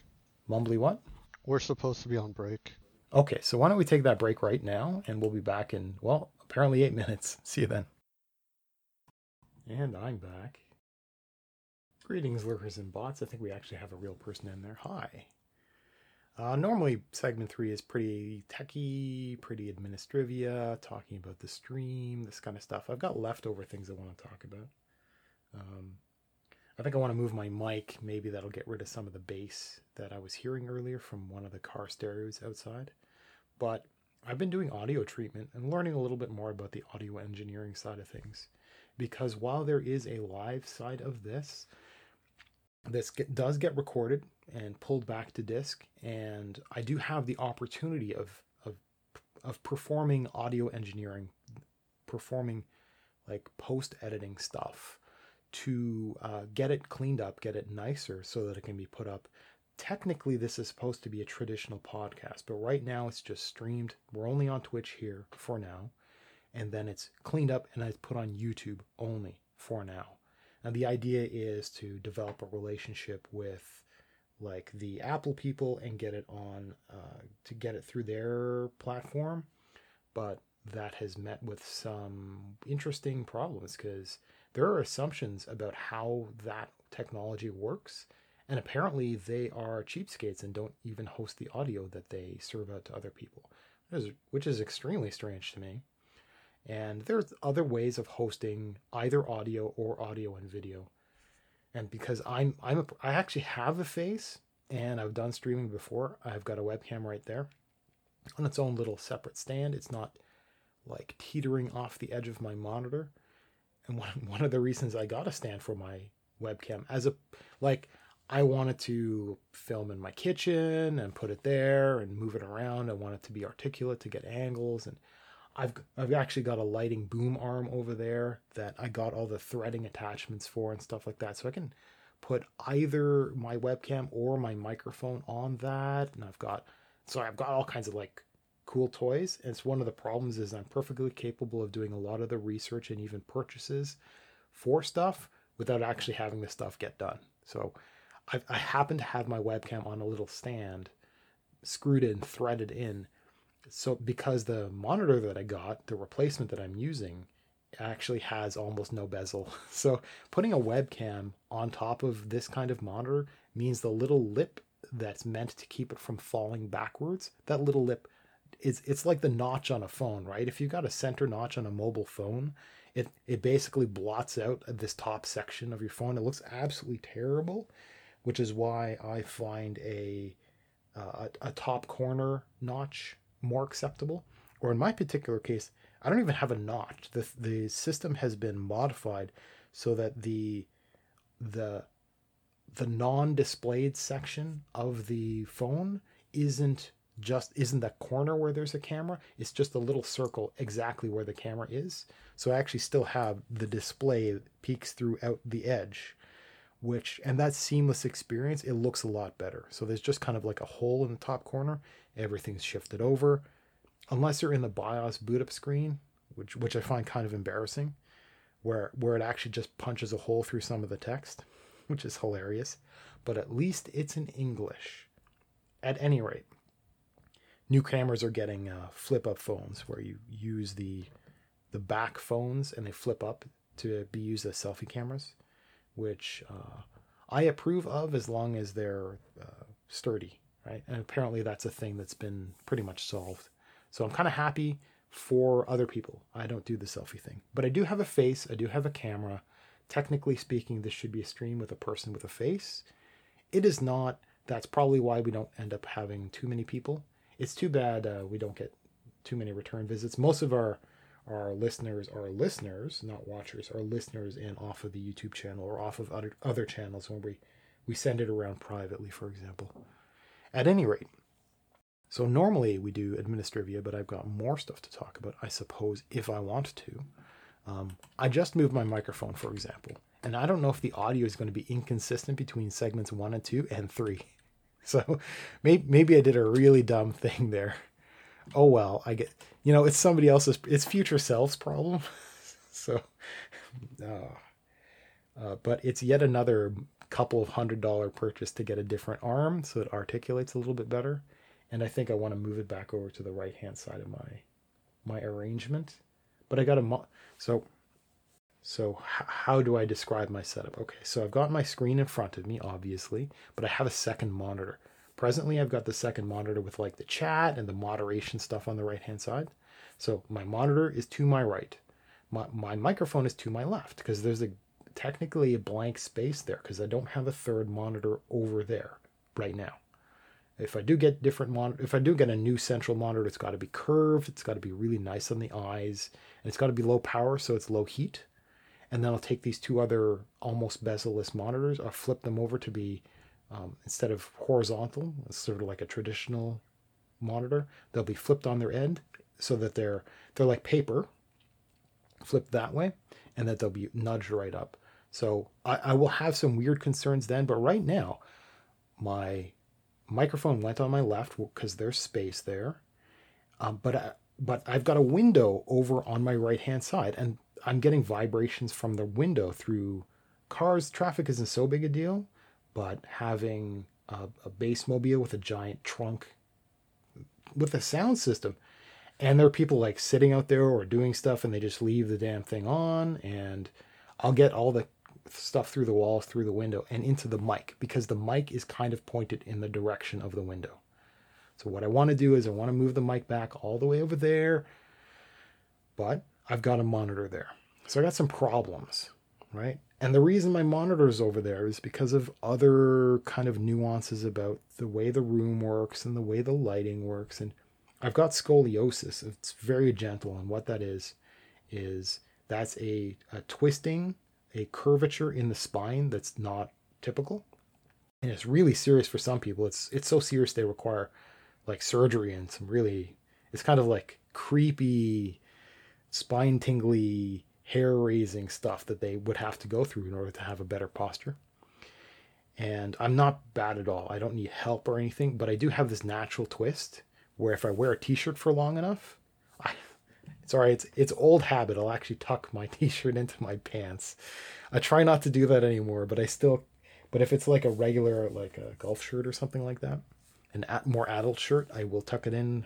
And if later, if I go and look at it, like, so I can launder it and then come back and then wear it and on and on. So after a year or whatever, I come back and I look at it and I will lay it flat. The seams will be rotated around because my hips and back and spine are rotated in weird ways.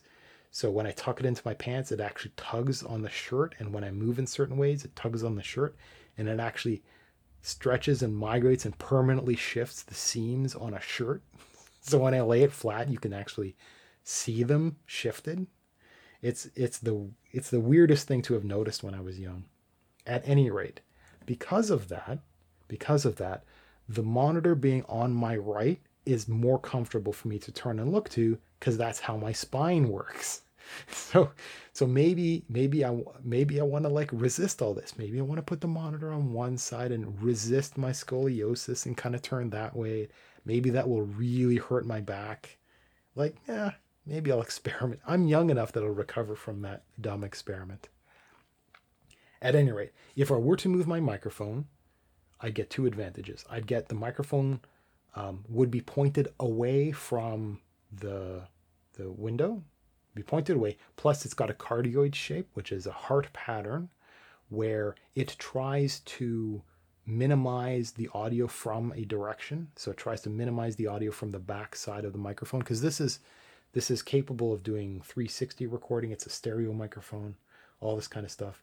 I don't have to talk into it like you would with other microphones. It can just hear the room. And so I can point it differently and it can kind of mute out the sound.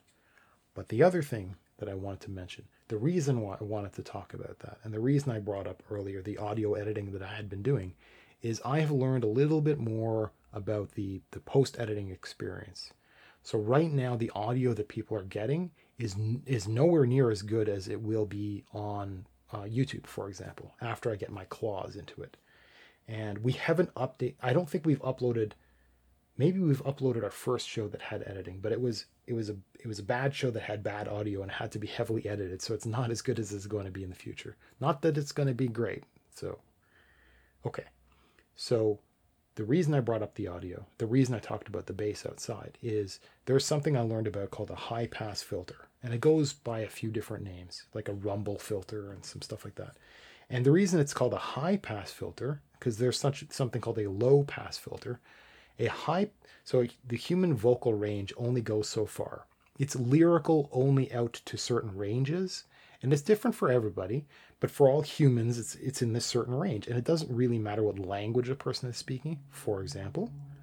And maybe there are subtleties for languages that have like clicks, things like this. There's some weird sounds that the structure of a human's throat, etc., mouth can do, right? So maybe those are a little different, but there are sounds outside those ranges that aren't important. So that aren't important for just like, this is about my voice. This isn't about the background sound. This isn't about music because there's none in the background. It's just me. And so technically speaking, what I can do is I can understand that fact of physics and I can do audio editing to cut out the sound that occurs outside that range because I can know for a fact that my vocal range, no matter how loud or soft I am, no matter how high pitched or how deep I am, if I've got a different kind of throat that day and my voice is a little bit pulled down, that doesn't matter. I can actually do the editing software to cut out all the things that quote unquote aren't human. So I can cut out the audio that's in the background.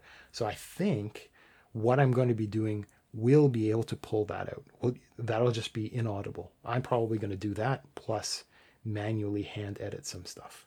I'll have to see what happens. My audio editing workflow is a little, I mean, it really does depend on how much hard drive space we want to use, which is a problem that I'm facing more and more. Because I've been doing things to be quite frugal, and I'm thinking maybe I can't do that anymore. I think I have to do the audio editing up front, and then as I listen and as I do hand cuts to pull out clips and stuff, make notes. I think if I do the audio editing up front, then it will naturally kill all the stuff that I had been wasting time on before, so that I won't have to do stuff by hand. Yeah, so I kind of been doing everything out of order to save hard drive space. At any rate, there's more I could talk about that, but we don't have an audience that's asking questions about that right now. So I talked about putting my ugly mug on the screen, and one of the challenges has been, so I've done that before, and understanding how to do that it's not obvious. One of the reasons is, so right now I'm in a room with terrible lighting, and I'm going to solve that because I got some nice light bulbs, and I'm gonna add another light bulb up there, and I'm gonna brighten the room and all this kind of stuff. So there are certain considerations of lighting, and the reason there are is because when a camera is subject to a low light environment, it makes do, but you end up with a grainy picture. This happens both with photographs and with webcams, with cameras in general. And I don't know if it happens with film cameras, and I don't understand a lot of that stuff. I was thinking about getting into photography at one point, but that did not work out. I chose to not do that. But some of the knowledge kind of stuck around. Some of the, when you're interested, you learn a little bit, right? I didn't get into it. I didn't learn it as such. I got a bunch of DVDs that would help me learn a little bit more, and I recognize some of the words, but I don't really know my stuff. But I do understand. I did look up lighting in particular because I saw this problem, and I saw this problem with this space. I've had bedrooms where I've tried this experiment before, and I've moved to different places, and the lighting is bad.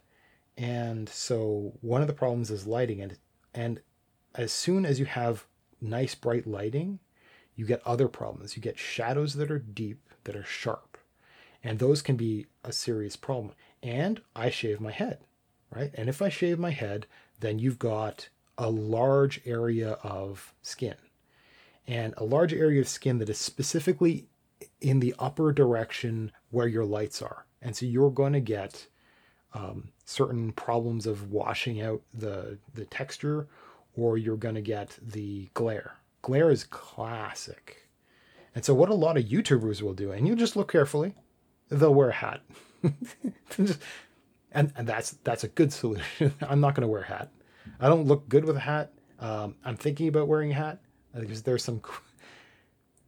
If I do it right and I wear the so first off, I'll get yelled at for wearing the hat, but there's a very specific kind of almost entirely unknown method of doing audio that nobody knows about for some reason, and it's the absolute best trick ever, and it does involve wearing a hat. and as weird as it sounds, and it's like professional, it's like almost professional level audio stuff that requires a hat. And it would be absolutely hilarious for me to come out with that, and I'm totally not going to spoil it here because it's just unbelievably weird. And so but I'm not going to wear a hat. That's just not going to happen anytime soon. So I've got to deal with having no hair, right? And it's not necessarily an oily skin issue, but that's absolutely there. So people would have it. It's just like you have oil on your face. It is amplified on a scalp. And normally you'd have hair and it would wick out into your hair. That's what gives you quote unquote shiny or oily hair. That's why people will very regularly, very thoroughly wash their hair. It's technically not necessary, but it depends on your circumstances. And we have phenomenal technology for hair stuff. So those aren't concerns. So no big deal. Unless you're a model or something like that, then you just please shower twice a day. Like wake up at 3 in the morning, shower, live your day, come home, shower, like just enjoy. Well, okay, right. So this is the conversation about me being in Canada and us being water rich. So Did you say 3 in the morning? I used to do that, man. I would wake up at 3 in the morning. I would have a shower. I can't anymore because it'll bother people. But I would go out dousing these days. I would do that as well, but I can't because I have to walk through the kitchen with a bucket of water, which I can't like fill. I can't fill it in my bathtub, and I can't run the tap from the balcony. So I'm thinking about going outside, even if I have to in the dead of winter, filling up like filling up directly from the tap so it doesn't freeze in a hose, a bucket of water out in the backyard and just dousing at 3 in the morning. And if there's anybody that's awake that can peek into the backyard going, what's this? That is the most Canadian thing to do ever. which is totally not true. It is from elsewhere. Anyway, that's one way to wake yourself up, and it's to go out in -20 and throw water over your face, and then run the hell, resist running inside. But yeah, you'd run. Things to feel proud of. I suppose I wouldn't consider it an accomplishment, but boy, do you have to change psychologically and even physically to be able to do something like that. So it has a major impact in the rest of how you appear and how you think. And I happen to have been able to do it, and it's stuck. So I don't necessarily have to do it to reinforce a habit, or it's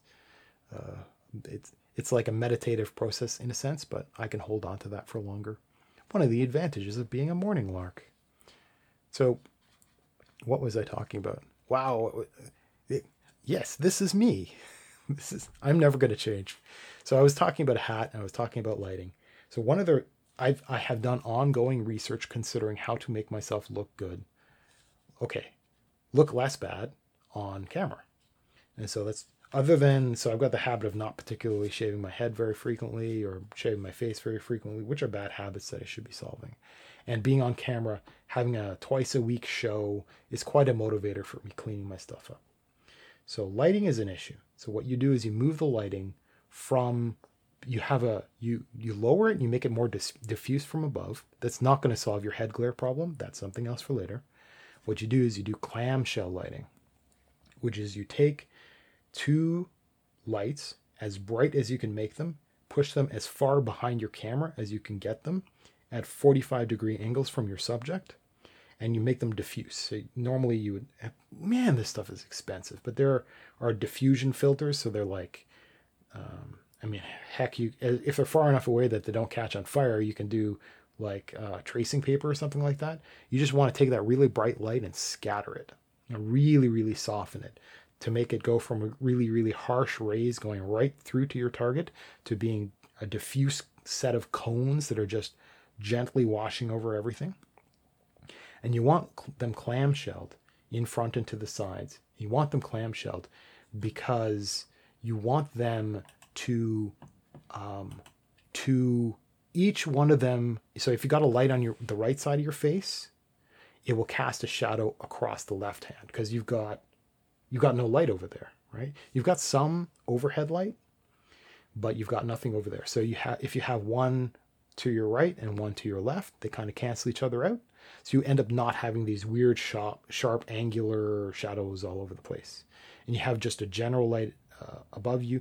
Some people think about lighting from behind you, pointing to your wall back there to help bring up the wall, because you're going to cast weird shadows into the background too because of the way your lighting is. And so that's why if you see a professional photography shoot, if you ever get a behind the scenes thing where you can actually see the someone with a camera and you can see the setup, you might see a green screen or whatever the heck, you will see all kinds of lighting all over the place at different heights and with these gigantic filters and many, many different stands. And it's thinking about these things is really complicated. But just being a dude in front of a webcam with a desk these days is not good enough because there's visual competition. And I'm a decent enough looking guy. If I have enough excuse to like be happy on screen, then that's probably a pretty alluring thing. But if I mess up the lighting, There's competition in terms of getting a nice clear picture. You can get a very expensive webcam. It is not going to make up for, we don't have the tech yet. It's not going to make up for, even if it's a selling point, it's not going to make up for having terrible lighting. It's always going to look kind of off, kind of bad.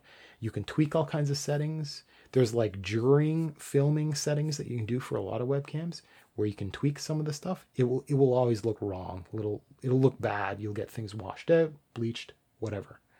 So it's best to treat everything well up front so that, man, I would not want to do video. I don't want to learn video post-production. Oh God, please don't. Okay, so if you want to avoid a hat, you got to think about lighting. If you got to think about lighting, maybe you got to get some, I can do it with a couple of desk lamps. And because I've got my webcam on a stand, I can put my webcam on the front edge of my desk with my lighting way back there, like on the corners of my desk. And I can take my chair and I can move myself back. And I could stand actually, which is, I think better when I stand. So I'm even for this podcast, I'm thinking about, well, I did tests and I know how to get my microphone up on a boom arm, right? I know how to put my camera, and I know where to move in my room. And I got rid of my exercise bike, which I probably shouldn't have admitted to giving up and getting rid of my exercise bike, but it was old and used, and I let it pass onto the next realm. And so I've got the space back there now, and I've got a nice background. All this. So I have less and less excuses. So we're coming up on the time when I should be streaming. I'm not quite sure how to do it because I really like scene transitions. So I might just stream it through, stream it just raw through Discord. Sounds like an awful idea. We might have to actually move the streaming setup to flip it, to push it either on my end where I control it, which I don't want to do, or use some other, I like using Talks or something like that to get video, if we can do video calls that way. I kind of examined that, but things are a little complicated. So that's for the future. So things are always going to be weird. So probably terrible quality, like terrible resolution type quality through Discord is probably the next thing to do. But, and I thought about it, I forgot to bring it up last time. I guess first question is, Minion, there's no countdown timer. Is everything okay? I took it off. I'm saying we should take it off on the last part if we're on Administrivia, it's essentially just a wind down at that point. Well, no, okay, no, because because it can still be a defined cutoff point because our viewers, listeners, in this case viewers, should know when they can expect us to stop. Because I still want this to be a hard deadline, and the idea is people have lives. So if they can rely on this, with it very rarely going over and sometimes going under and just ending early, if they can rely on this, it's all about being reliable. I mean, I'd like you to learn that lesson one day, maybe. It could happen. I think it's the other way where I'd like the people to not rely on me. Yeah, well, yeah. That's I mean, if you were independently wealthy, you can get away with that. But you can't. You aren't, you can't. You probably won't ever be, because I think you should. I think you know why. Yes. But you don't want to be, right? That's okay. No, not really. That's fine. Make do. At any rate, the reason I was bringing up my face and webcams and lighting, I'm thinking about all this kind of stuff, because what I do here is also kind of a hobby in the background. I invest more of my interest in things when I'm pursuing things. So I was actually looking into, well, is that it? Is there anything else that I can do for filming or for photographing, right? Is there anything else I can know? And yeah, okay, of course makeup's a thing. Yeah, I knew that makeup's a thing because I knew that there were these like powders, because this one guy was talking about all this stuff, and he was talking about there was like some kind of powder that he would use, and it was hard for the people that he was photographing for him to talk about not calling it makeup because, you know, dude bros don't want to have makeup, yo. And so it's a challenge, right? And there's all kinds of other challenges. Like for a person with hair, you might have hair that is too glossy. So you actually have to have like just a little bit of like the dry shampoo that can be run through a hair and cleaned out to get rid of the shine. So that stuff exists. So I was watching this one YouTuber because I was doing research on this topic and learning a little bit more. And so it's kind of, I don't, so I know when women are wearing makeup that it's an illusion. I understand that. But the thing is, I want to play into the illusion. So I don't really like pulling the curtain back and understanding the mechanics of things. So I don't, even though it's pretty girls, I don't want to watch like makeup tutorials or anything like that. And I don't want to watch these, what are they called? Oh, man. Women have these like getting ready for the day things. And they're wildly popular. So you'll get, depending on how random your searches are, you'll get them recommended every once in a while. And I will just avoid them. I will avoid them because I don't want to understand those mechanics. But I when it's a man presenting it to me for men and it's for a specialized topic and it's not really getting into any of the illusory stuff, then okay, I can handle it. I can handle that. And so this one YouTuber that I found talking about this particular subject. He was talking about a set of things that he uses. So the first concern that exists is the thing that generates the reflection is oil. So an oil remover, blotting paper of some sort, and there are some choices, and they're actually remarkably expensive, like everything is. Like the industries have taken so much advantage of women's vanity that everything becomes really expensive for no particular reason.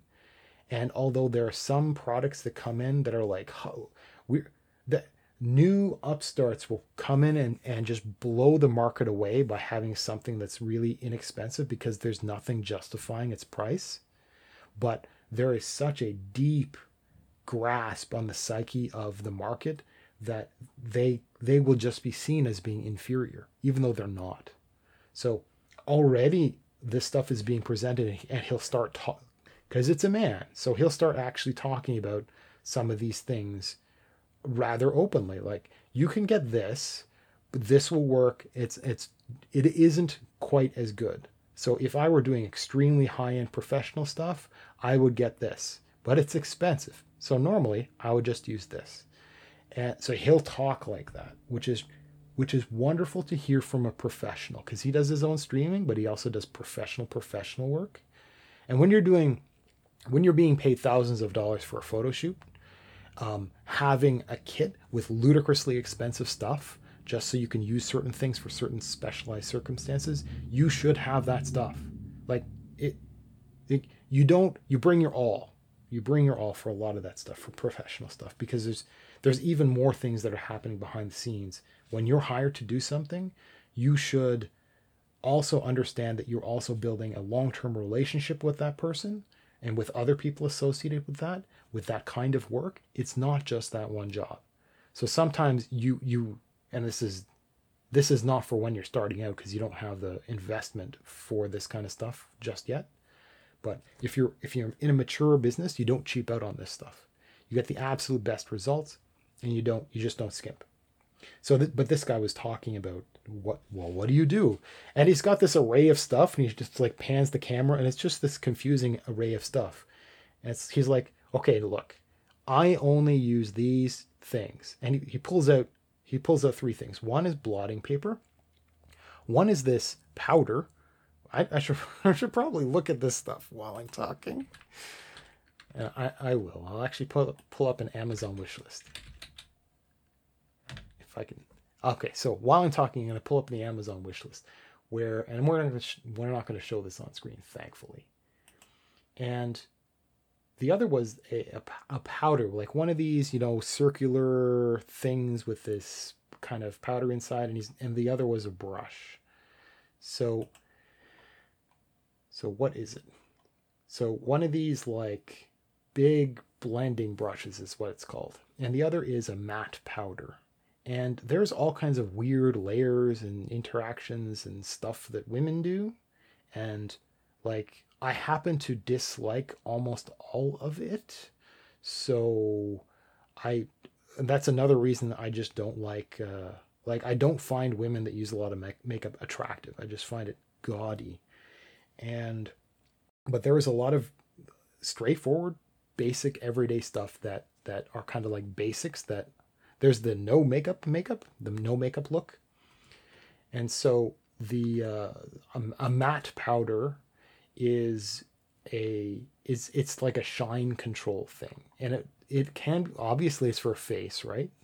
But it also works very well on somebody who either has like so receding hair, for example. So there's going to be that space just up to the hairline that can be useful, and but for somebody who's either so there is a completely bald appearance and there is the mostly bald appearance where a man will have just that like like 5 o'clock shadow, but on the head.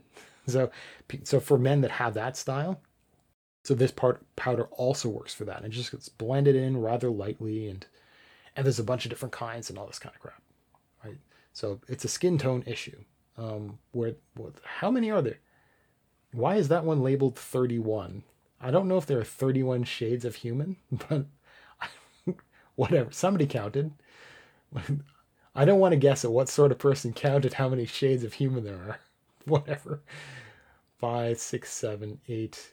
There are 9 different kinds of just that. And there's a reason why if you go to like one of these, or what are they called? Like not a makeup aisle. What are they called? Like a farm. So in Canada, we've got pharmacies, and they often have absolutely beauty section. Yeah, they've got like that. So it's not like a grocery store. So women would get makeup from a pharmacy that happens that has like half or a third of the entire place full of, and that's because there are 7 varieties of just this particular product, and this is just one thing. There's however many different brands, right? So these are the 2 things that are talked about. And then it's like, well, and he goes through a bunch of other stuff. He's like, well, you could get like this kind of talcum powder, and there's like mists and body powder and stuff. But he's like, oh, but I just use baby powder and this little puffball. And I'm looking through that little puffball is $10. $10 Canadian, but like, wow, people are getting gouged with this crap. And I could just use like toilet paper and baby powder and just kind of like figure it out. This is what guys would do. But he's showing me the proper way of doing it, so I'm trying to like desperately building an Amazon shopping list full of his advice. And there's like, okay, well, if you want to do a little bit more, well, you should think about moisturizing. Like, moisturizing. Because I have dry skin everywhere except on my face and scalp where I have oily skin. And I don't care. So, and that's kind of like, I don't know how many men just don't care. Because what, if we're doing it, okay, if we admit that we're doing it because we want it to be attractive, if we're doing it because we want to be attractive, that's why women are doing it. If men want to do something, then they'll like get a better car, or they'll work out, or something like this. And that's because market pressures have certain demands, and it's going to be individual to a person. But I have only known one man who wears makeup. And I know that's becoming more of a thing, and hopefully it becomes a better, like, it just gently nudges in that direction. And this isn't some, like, and it isn't becoming it isn't a femininity issue. It's just an allowance for this type of product line for men. But it's really not. It's not a thing anyway. So moisturizer even isn't a thing for almost any men. So, And if a man were to think about moisturizing, it would have to be built into the soap or something, and that would be acceptable. In my case, I don't like any of that stuff for all kinds of reasons. The biggest one is I can't stand the smell of anything. It's just awful. I can't handle it lingering over me. I will smell it. I can smell myself. So moisturizer was also brought up. I'm like, okay, well, I'm too moist. Why would my scalp want to be moist? But apparently if you wash really well and then put on but it's a certain kind of moisturizer. And the moisturizer is so there's two qualities that have to be in a good moisturizer for this purpose. So we're talking about a scalp. Okay? So the first is fast absorbing and some reference to being non-greasy. And because you're going to get moisturizer that's like the special oatmeal based or something like that, and it will moisturize, but it will also it will moisturize and protect, let's say, and it will leave I don't want to say it's going to leave a residue, but it's going to leave the skin in a certain state that will be glossy compared to what's possible. And so this other kind of lotion, which I had to look up and understand, and it's actually not very expensive because lotions tend to be highly competitive. They tend to be like, and this is quote unquote accessible to men. So it tends to be, there is a straightforward version of stuff.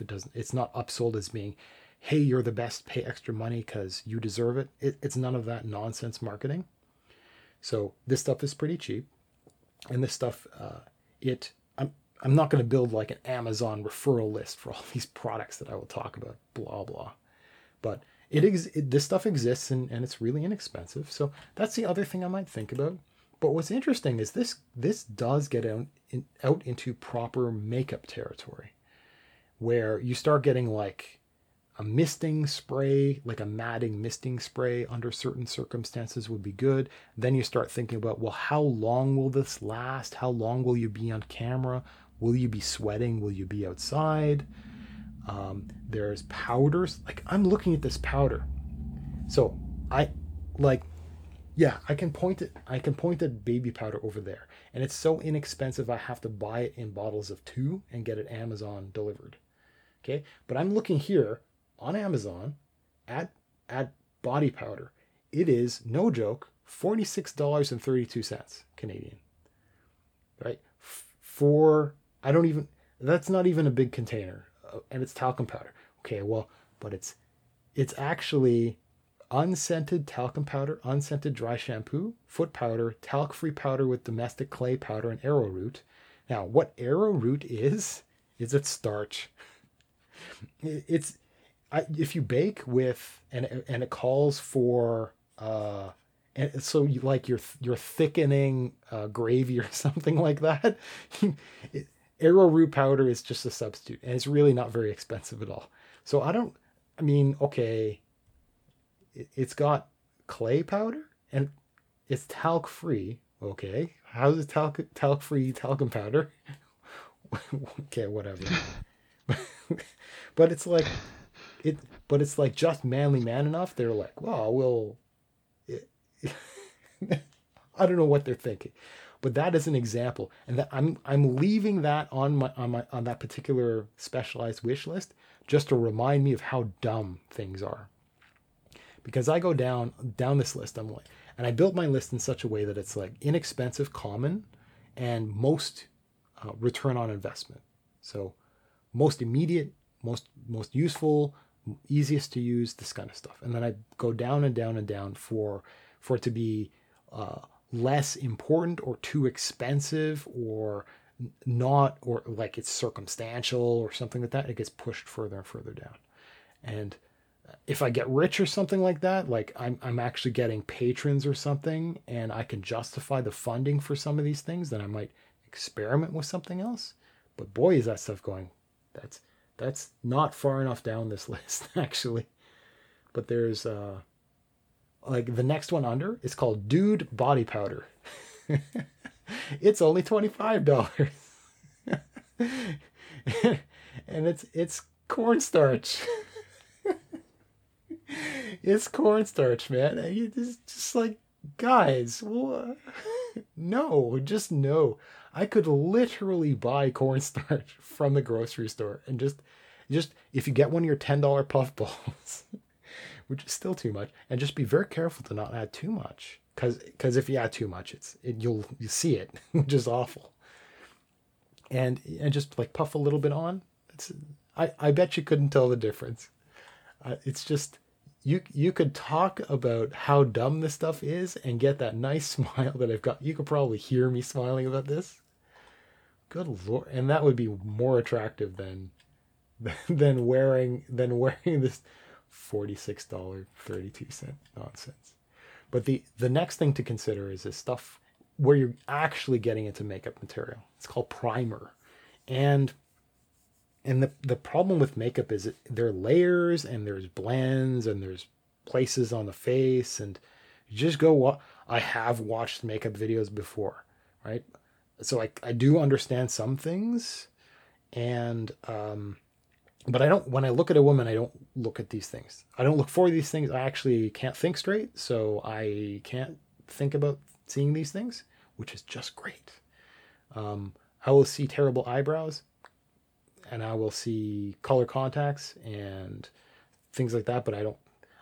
Because I'm just not attracted to bombshells that have that wear masks of product. I don't like that in the first place. So this isn't too much of a spoiler for me. So the next thing is primer, which is theoretically possible. And some of these are made for like filling in pores and stuff like that, but there's actual specialized shine control stuff.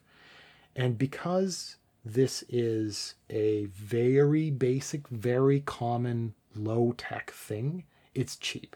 So I found stuff that's $10 for 30 milliliters. So that's 1 fluid ounce.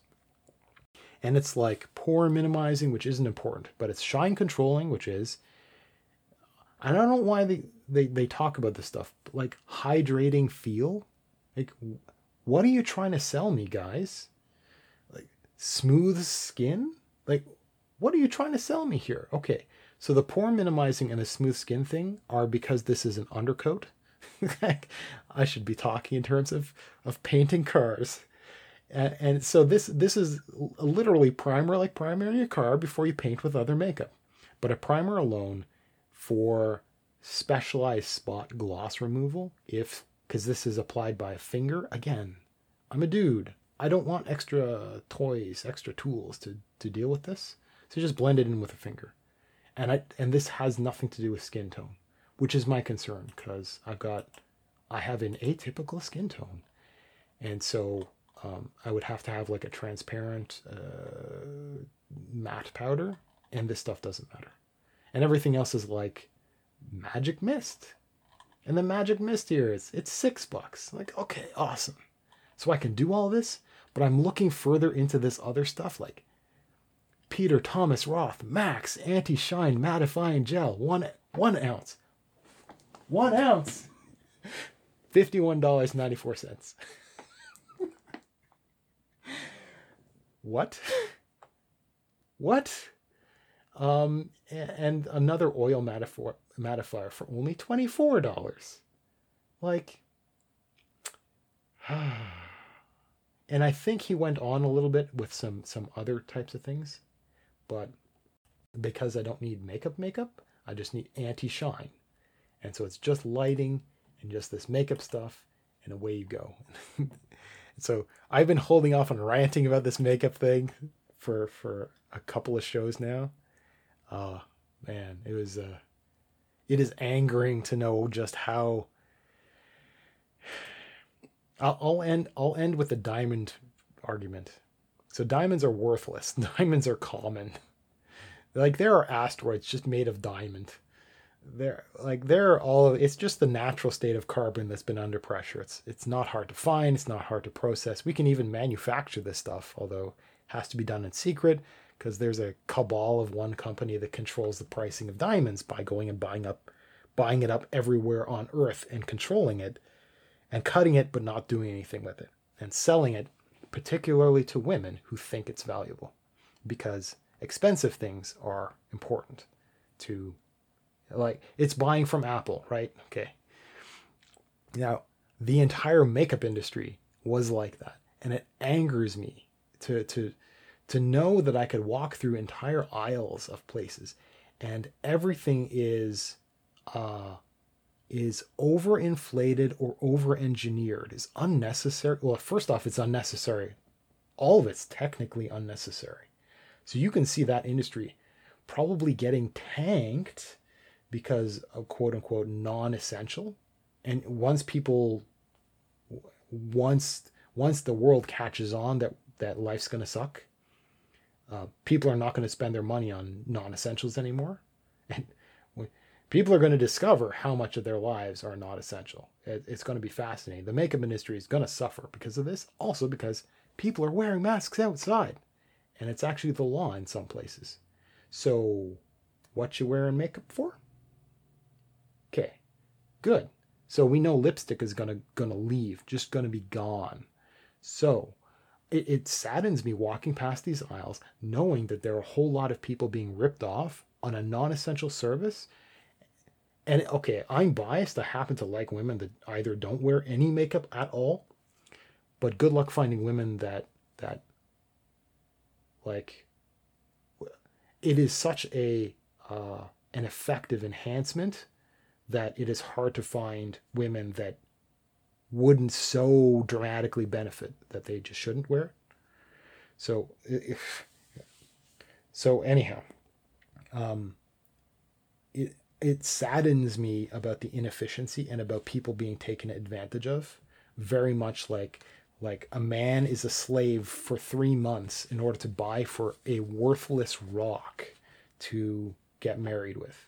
That I am depressed at knowing that is a thing, that there are these rocks that represent slavery that are on fingers that shouldn't be there because they're not valuable and they're there for the wrong reason. So I walk past these aisles of makeup knowing that there are a lot of people that are doing this, that are getting ripped off from products that aren't as valuable as they think, that aren't as useful as they think, where money's just getting burned. And there are people who don't eat as well as they should, or don't live as happy as they should, because they're spending those resources, that attention on makeup instead of like improving social skills or conflict resolution, or buying a good book instead of buying primer. Like, please, I would rather live in a world where people are more socially adept, there's a certain kind of intelligence, but more intelligent, because they're spending things on those things. That is a far more attractive thing than somebody that's just wasting it on makeup. And I'm gonna end with that comment. So we're gonna be back. This is Wednesday. We're gonna be back on Sunday. I'm gonna see if I can work to get a clip out today. But normally we'll get a clip out every day. You can see us on our YouTube channel. Minion has finally put in some information in the Twitch channel. But if you're listening to this anywhere, you can get our schedule. You can get our live shows. You can do all this kind of stuff. We'll figure ourselves out one day. If you go to lucidindifference.com. This has been episode number 15. I'll see you guys all next time.